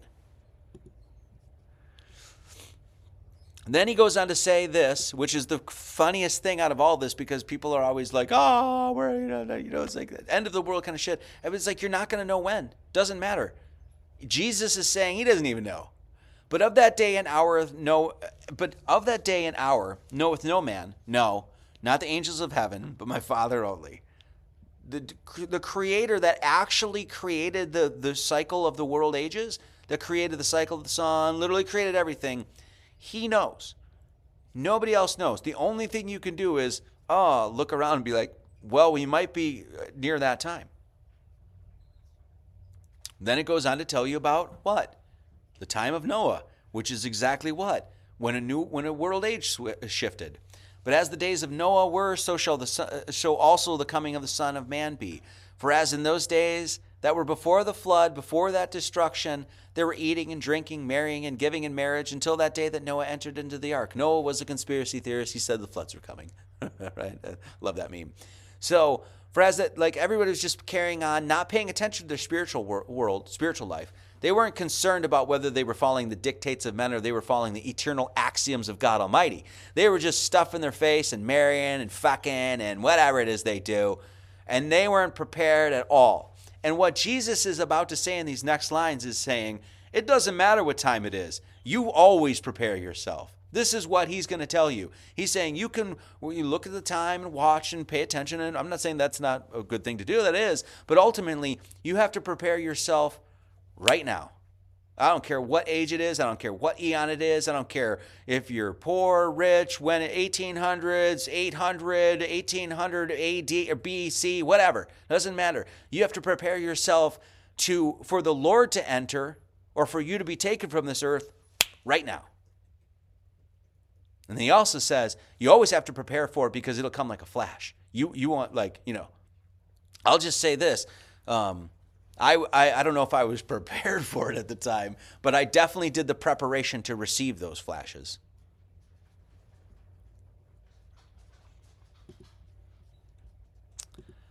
And they knew not, all those people knew not until the flood came and took them away, so shall also the coming of the Son of Man be. This is, as you know, Noah's Ark. This is once again constellational. Right, just as we were talking about, as Jesus was talking about the false prophets and things like that, we're right back into that section of the sky right here. Noah, the Ark of Noah, I'm going to go over this quick because we've covered it before. A lot of the stuff we covered before, I have to go over it quick because this thing is just so frickin' jam-packed. The Ark is, of course, the Argo Navis. That's Carina, Vela, Puppis. That's the three constellations that make up Argo Navis. That Argo Navis is on the river of the Milky Way, which is, quote-unquote, floods every night. In this sense, the Milky Way comes up and that river floods every night. To the right of it is the dove Columba. To the left of it is Corvus the crow. It's all right in the stars right there. No, you don't have to believe some 600-year-old drunk named Noah actually built an ark and they they redid it down in Tennessee or Kentucky or wherever the hell it is. No, that's not what we're doing here. So anyway, there's Noah and his ark. Once again, constellational. Then shall two be in the field, the one shall be taken and the other left. Two women shall be grinding at the mill, the one shall be taken and the other left. Just as we said, that trumpet is blown and it's saying, hey, the angels are going to come and get the elect. And it's also blowing to say, hey, there's a bunch of frauds and deceivers and liars. So funny that Trump is named Trump too. I just think that's funny. God has an unbelievable sense of humor. So what they're saying is, hey, we're separating wheat from the chaff here is what we're doing. Okay? Then that's exactly what the Bible says. Then shall two be in the field. What is it? It's the field of stars. I'll show you that in just a second. One shall be taken, the other left. And two women shall be grinding at the mill. We'll get to that in just a second. The one shall be taken, the other left. What is being said here? What is being said here? Okay. Well, obviously, let's just look to the constellations. There's two in the field. Who are the twins? Who are the two? Well, it's Castor, Pollux. That's Gemini. That's Gemini. And one shall be taken, the other left. When we actually correlate, we've talked about this, like the story of Jacob and Esau is a reference to Jacob and Esau is a reference to Gemini. It's all of that sort of thing. Of course, at least according to the Old Testament, Esau and Jacob, we all know that story. Jacob is the special one, and Esau is us goyim, and that sort of thing. Blah blah blah. That is literally a story of love. God accepts one and then doesn't accept the other. So that's exactly what we have. There's two in the field of stars. One shall be taken, the other left. That's a representation of Gemini. There's two women shall be grinding at the mill. The one shall be taken and the other left. What's there? If you look at the ecliptic there's Virgo right by Virgo. The constellation that's literally right by Virgo is called Coma Berenices. Coma Berenices is a reference to Queen Berenice II of Egypt. It's called Berenice's hair. I'm probably saying that incorrectly. My phonetics suck. No one. That's not. Everyone knows that. Anyway, so for Virgo, Coma Berenices, which one was taken? Which one was left? Well, just look at the constellations. This Coma Berenices, she's the queen. I'm going to wear a crown and a queen. I'm special. You're living in the world, right? Virgo is the one that's the virgin. That's literally a representation of Virgo Mary, or the Virgin Mary in this sort of sense. So which one do you think she's going to be left and which one's going to be taken? The queen, who is all about her queendom and blah, blah, blah, blah, blah, she's going to be left, and the virgin of spirit is going to be taken up. Now, notice that they said that they're grinding at the mill. grinding at the mill. Remember when we said that tribulation literally means to rub, to etch out the grain, to rub out, to turn.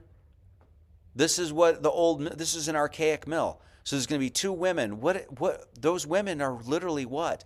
They're hovering right. One's right on the ecliptic, which is the zodiac, which is what? The wheel of fortune, wheel of fate, wheel of karma. It's the turning wheel in the sky in this sense. They're right by the ecliptic. One's going to be taken, one's left. That's the grinding at the mill. And what are you grinding out? In this sense, you're going through the alchemical process of purification of spirit. And that's what the virgin is. She's the virgin spirit. And she's lifted up. This is some of these ideas of like the mill, about the zodiac being a mill and grinding out, and the soul and that sort of stuff. Some of this stuff is there's smatterings of it anyway in Hamlet's mill, and that sort of thing. And if Shakespeare covers a lot of this, obviously Hamlet, blah blah blah. I'm not going to get into that, but there's a lot there. So that's the cryptic nature of that. Grinding at the mill. We're all grinding at the mill. I had somebody recently contact me and say, I'm in the crucible right now. I'm like, brother, we're all in the crucible right now. So, and then it says this, watch, 24:42, watch therefore, for ye know not what hour your Lord doth come. Hour is a reference to what? The sun. It's obviously, we know that because if you've been following along, Horus, the sun god Horus, is where we get the term hours. The sun set is his antithesis in this sort of sense. So when it says watch therefore, well, what's a watch? What is a watch? It's like a wristwatch. It's to observe time. It's literally like saying watch, and then I'm going to give you the term of hour, which is literally the sun, and then your Lord doth come. When it arises and arrives within you, and you actually have that revelatory Kabbalistic moment, you're like, boom! Right? And he's also saying what? Just as he's saying throughout this whole thing, it's the message. Be ready always. Get your spiritual house in order today. Always be ready, because you never know when the end of the earth the end of the world is going to be, or the end of your life is going to be. Watch, therefore, for you know not what hour your Lord doth come. Never let your spiritual guard down.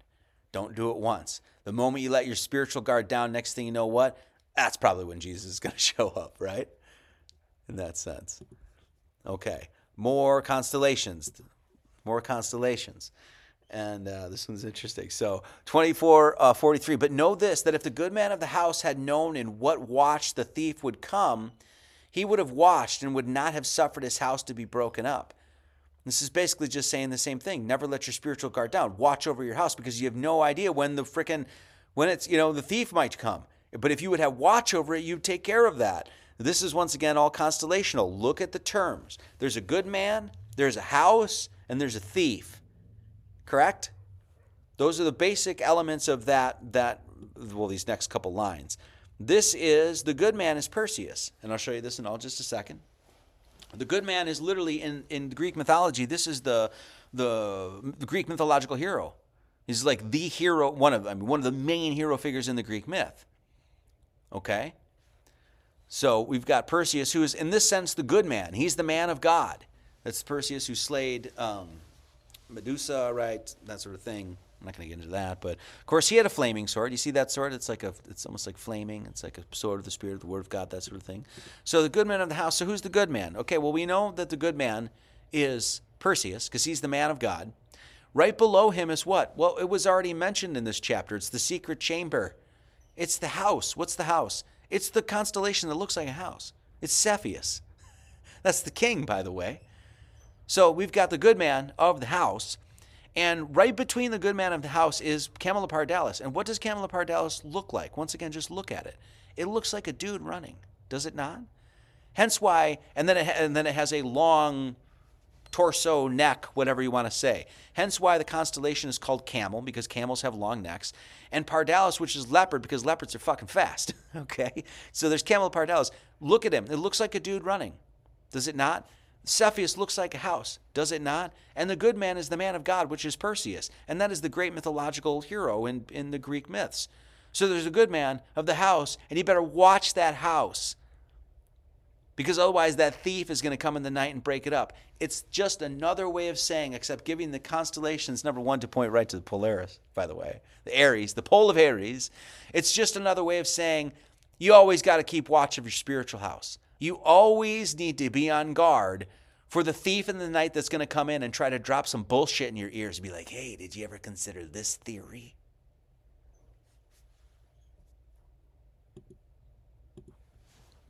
Therefore be ye also ready, for in such an hour as ye think not the Son of Man cometh.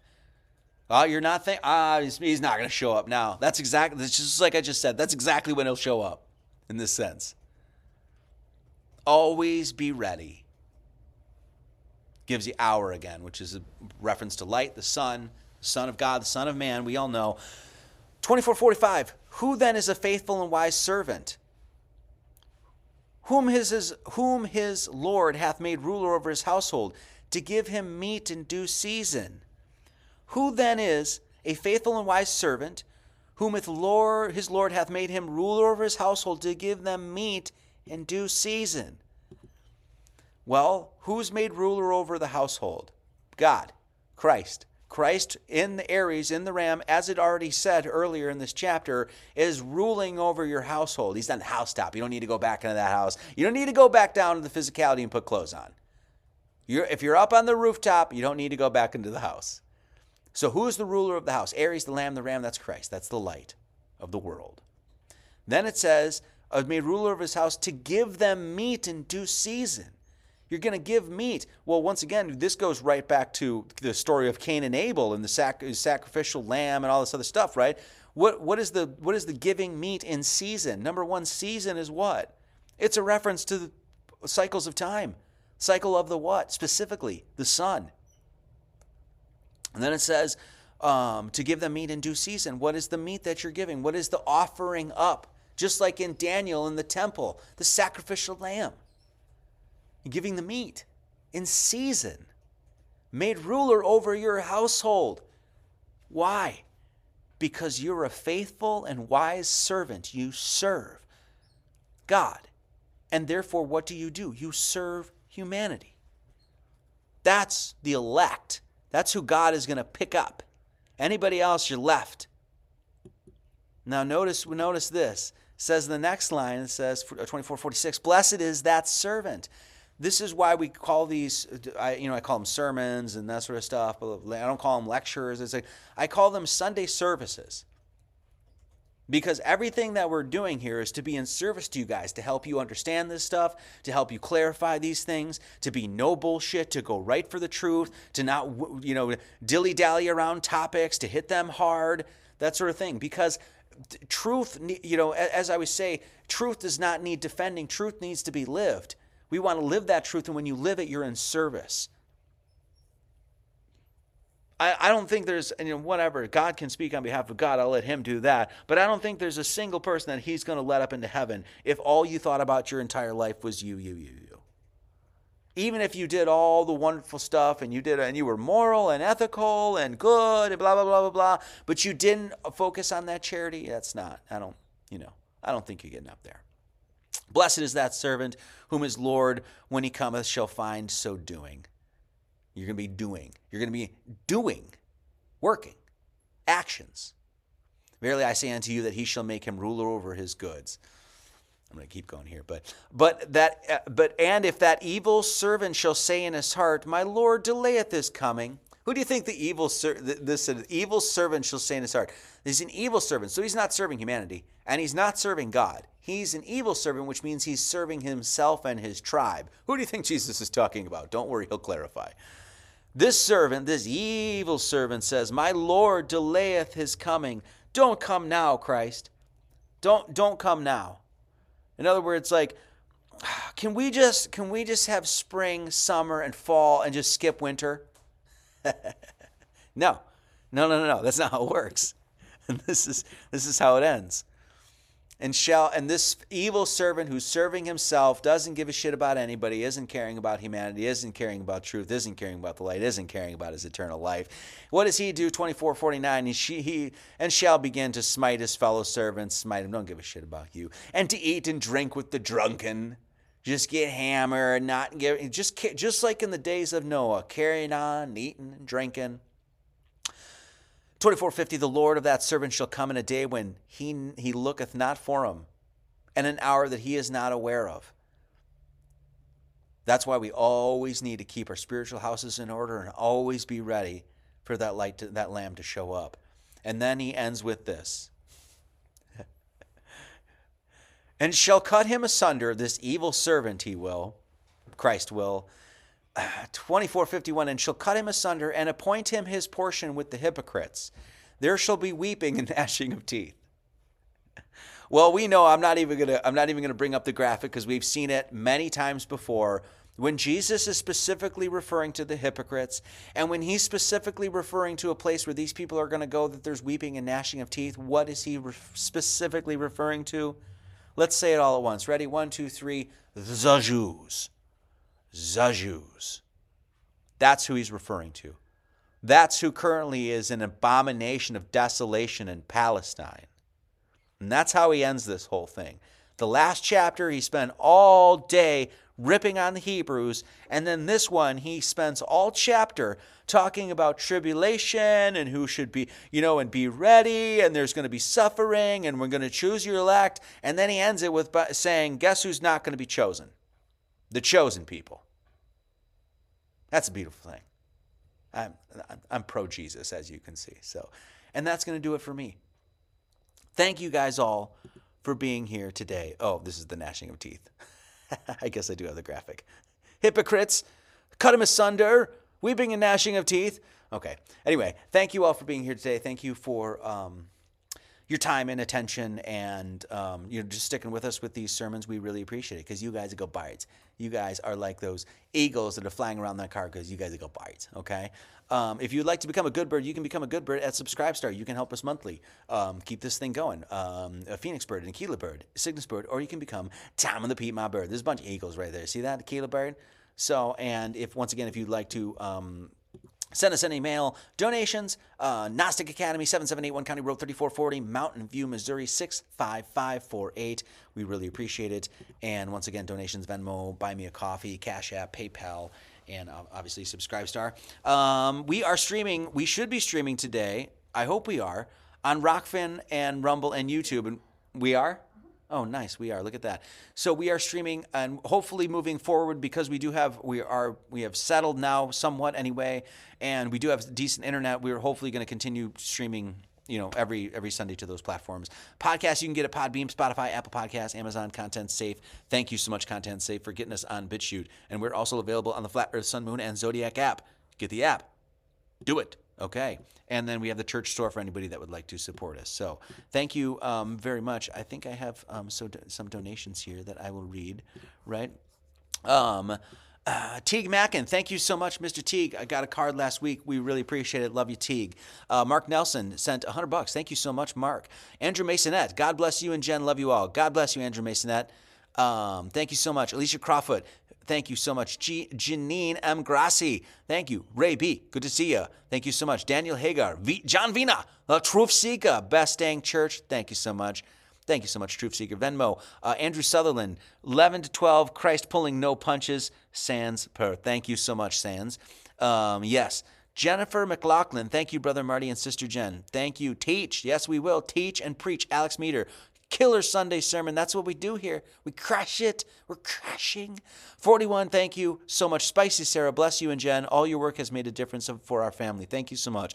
I've been getting a lot more of those messages, by the way, which is really nice, that it's actually helping marriages and families and shit. It's like, what? Really? I thought I was just ranting and raving here. Okay, well, that's good. Virginia Murray, 555. Thank you so much, Virginia. Ray Brackman, M24, going great. Bowen Energies, new world coming. Thank you. Baby, you said Jared Poo. You didn't say. He's not okay with that. You're going to need an L there. You forgot the L. You forgot the God in his last name. Thank you, Jared. Thank you. Seriously, so much. Thank you, brother. Eric Cosell this day. Thank you, Eric. Eugene Jacques. Leah Steele. Leah, we love you so much. Angers, my brother. Love you, Ange. Love you, my brother and sister. Keep building, and when everything ends, your church will live forever in the hearts. That's right. Derek Holloway, Darren Radfelder, David Spen, Jeremy Hines. Thank you so much once again, Jeremy Hines. Jeremy Rouse sends $1 and he says, it's not much, but all I have. Thank you for truth. Always, brother, loving you. Your attention and your support is enough. It is. And we thank you. $1, that's awesome. Eugene Jacques, once again. Leah Steele, again. I think that maybe from last week. It doesn't matter. Buy me a coffee. Teague Mackin, once again, thank you so much. Rockfin, any word. Constantly need to be reminded about all this stuff. Yes, we do. Any word. That's an excellent point. Yes, we do. This is the thing. I always say this. I think one of the main reasons that I started this was literally so I would have a weekly reminder. I'm doing this for me, not for you guys. You guys are just showing up. Seriously, we do. This is why church services, this is why people need a church. People need a church. You don't want to be in my church? That's fine. Our church, this is not my church. I don't know shit. If you don't want to be at this church, that's fine. But you need a place where you are reminded weekly of your spiritual, so that you keep your spiritual house in order, just like Christ said. So I couldn't agree with you more. So thank you, any word. Bernadette O'Brien, I was reporting a wandering Jew. I was repotting a wandering Jew a moment before it was mentioned. Sink. That's hilarious. Wade Hofstetter, keep on keeping on, Wade, S.A., Texas. And I think there's another one that came in here. I'm just going to say Small Axe. Happy Thanksgiving. Thank you, Small Axe. Okay, that's going to do it. Guys, thank you so much. We really appreciate everybody that shows up for these sermons. We love doing it, and we'd love to keep doing it. So, and you guys are the ones that allow us to do it. And we just feel unbelievably blessed and grateful. We really are. So thank you. Okay. That's going to do it for me. We're going to listen to another Uncle Larry Tom Bukovac song, and it's just an acoustic song, and it's called 13, and it's just really beautiful. And that's going to do it for me. So, guys, may you always keep yourselves in the love of God, looking for the mercy of our Lord Jesus Christ unto eternal life. May his grace be with you all. Amen. I think next week, I was going to do it this week, but I think I'm going to do it next week, and it's going to be a lecture or a sermon, a service called "Get In, We're Starting a Cult." Get in, we're starting a cult. And then I'll explain what all that means, because we're not actually starting a cult. But just for hilarity's sake, I'm going to call it that. But just some things I wanted to talk about cults and how they operate and culture. And there's a lot of things that I'm going to cover. So I think we might do that next week. And I'm hoping that we finish the book of Matthew by Christmas. So, okay, that's going to do it. Guys, thank you so much. We love you so much. Thank you for being here. We can't thank you enough. Okay, that's going to do it. As always, many blessings and much love to all. Let's listen to some Tommy Bukovac, Little Tommy.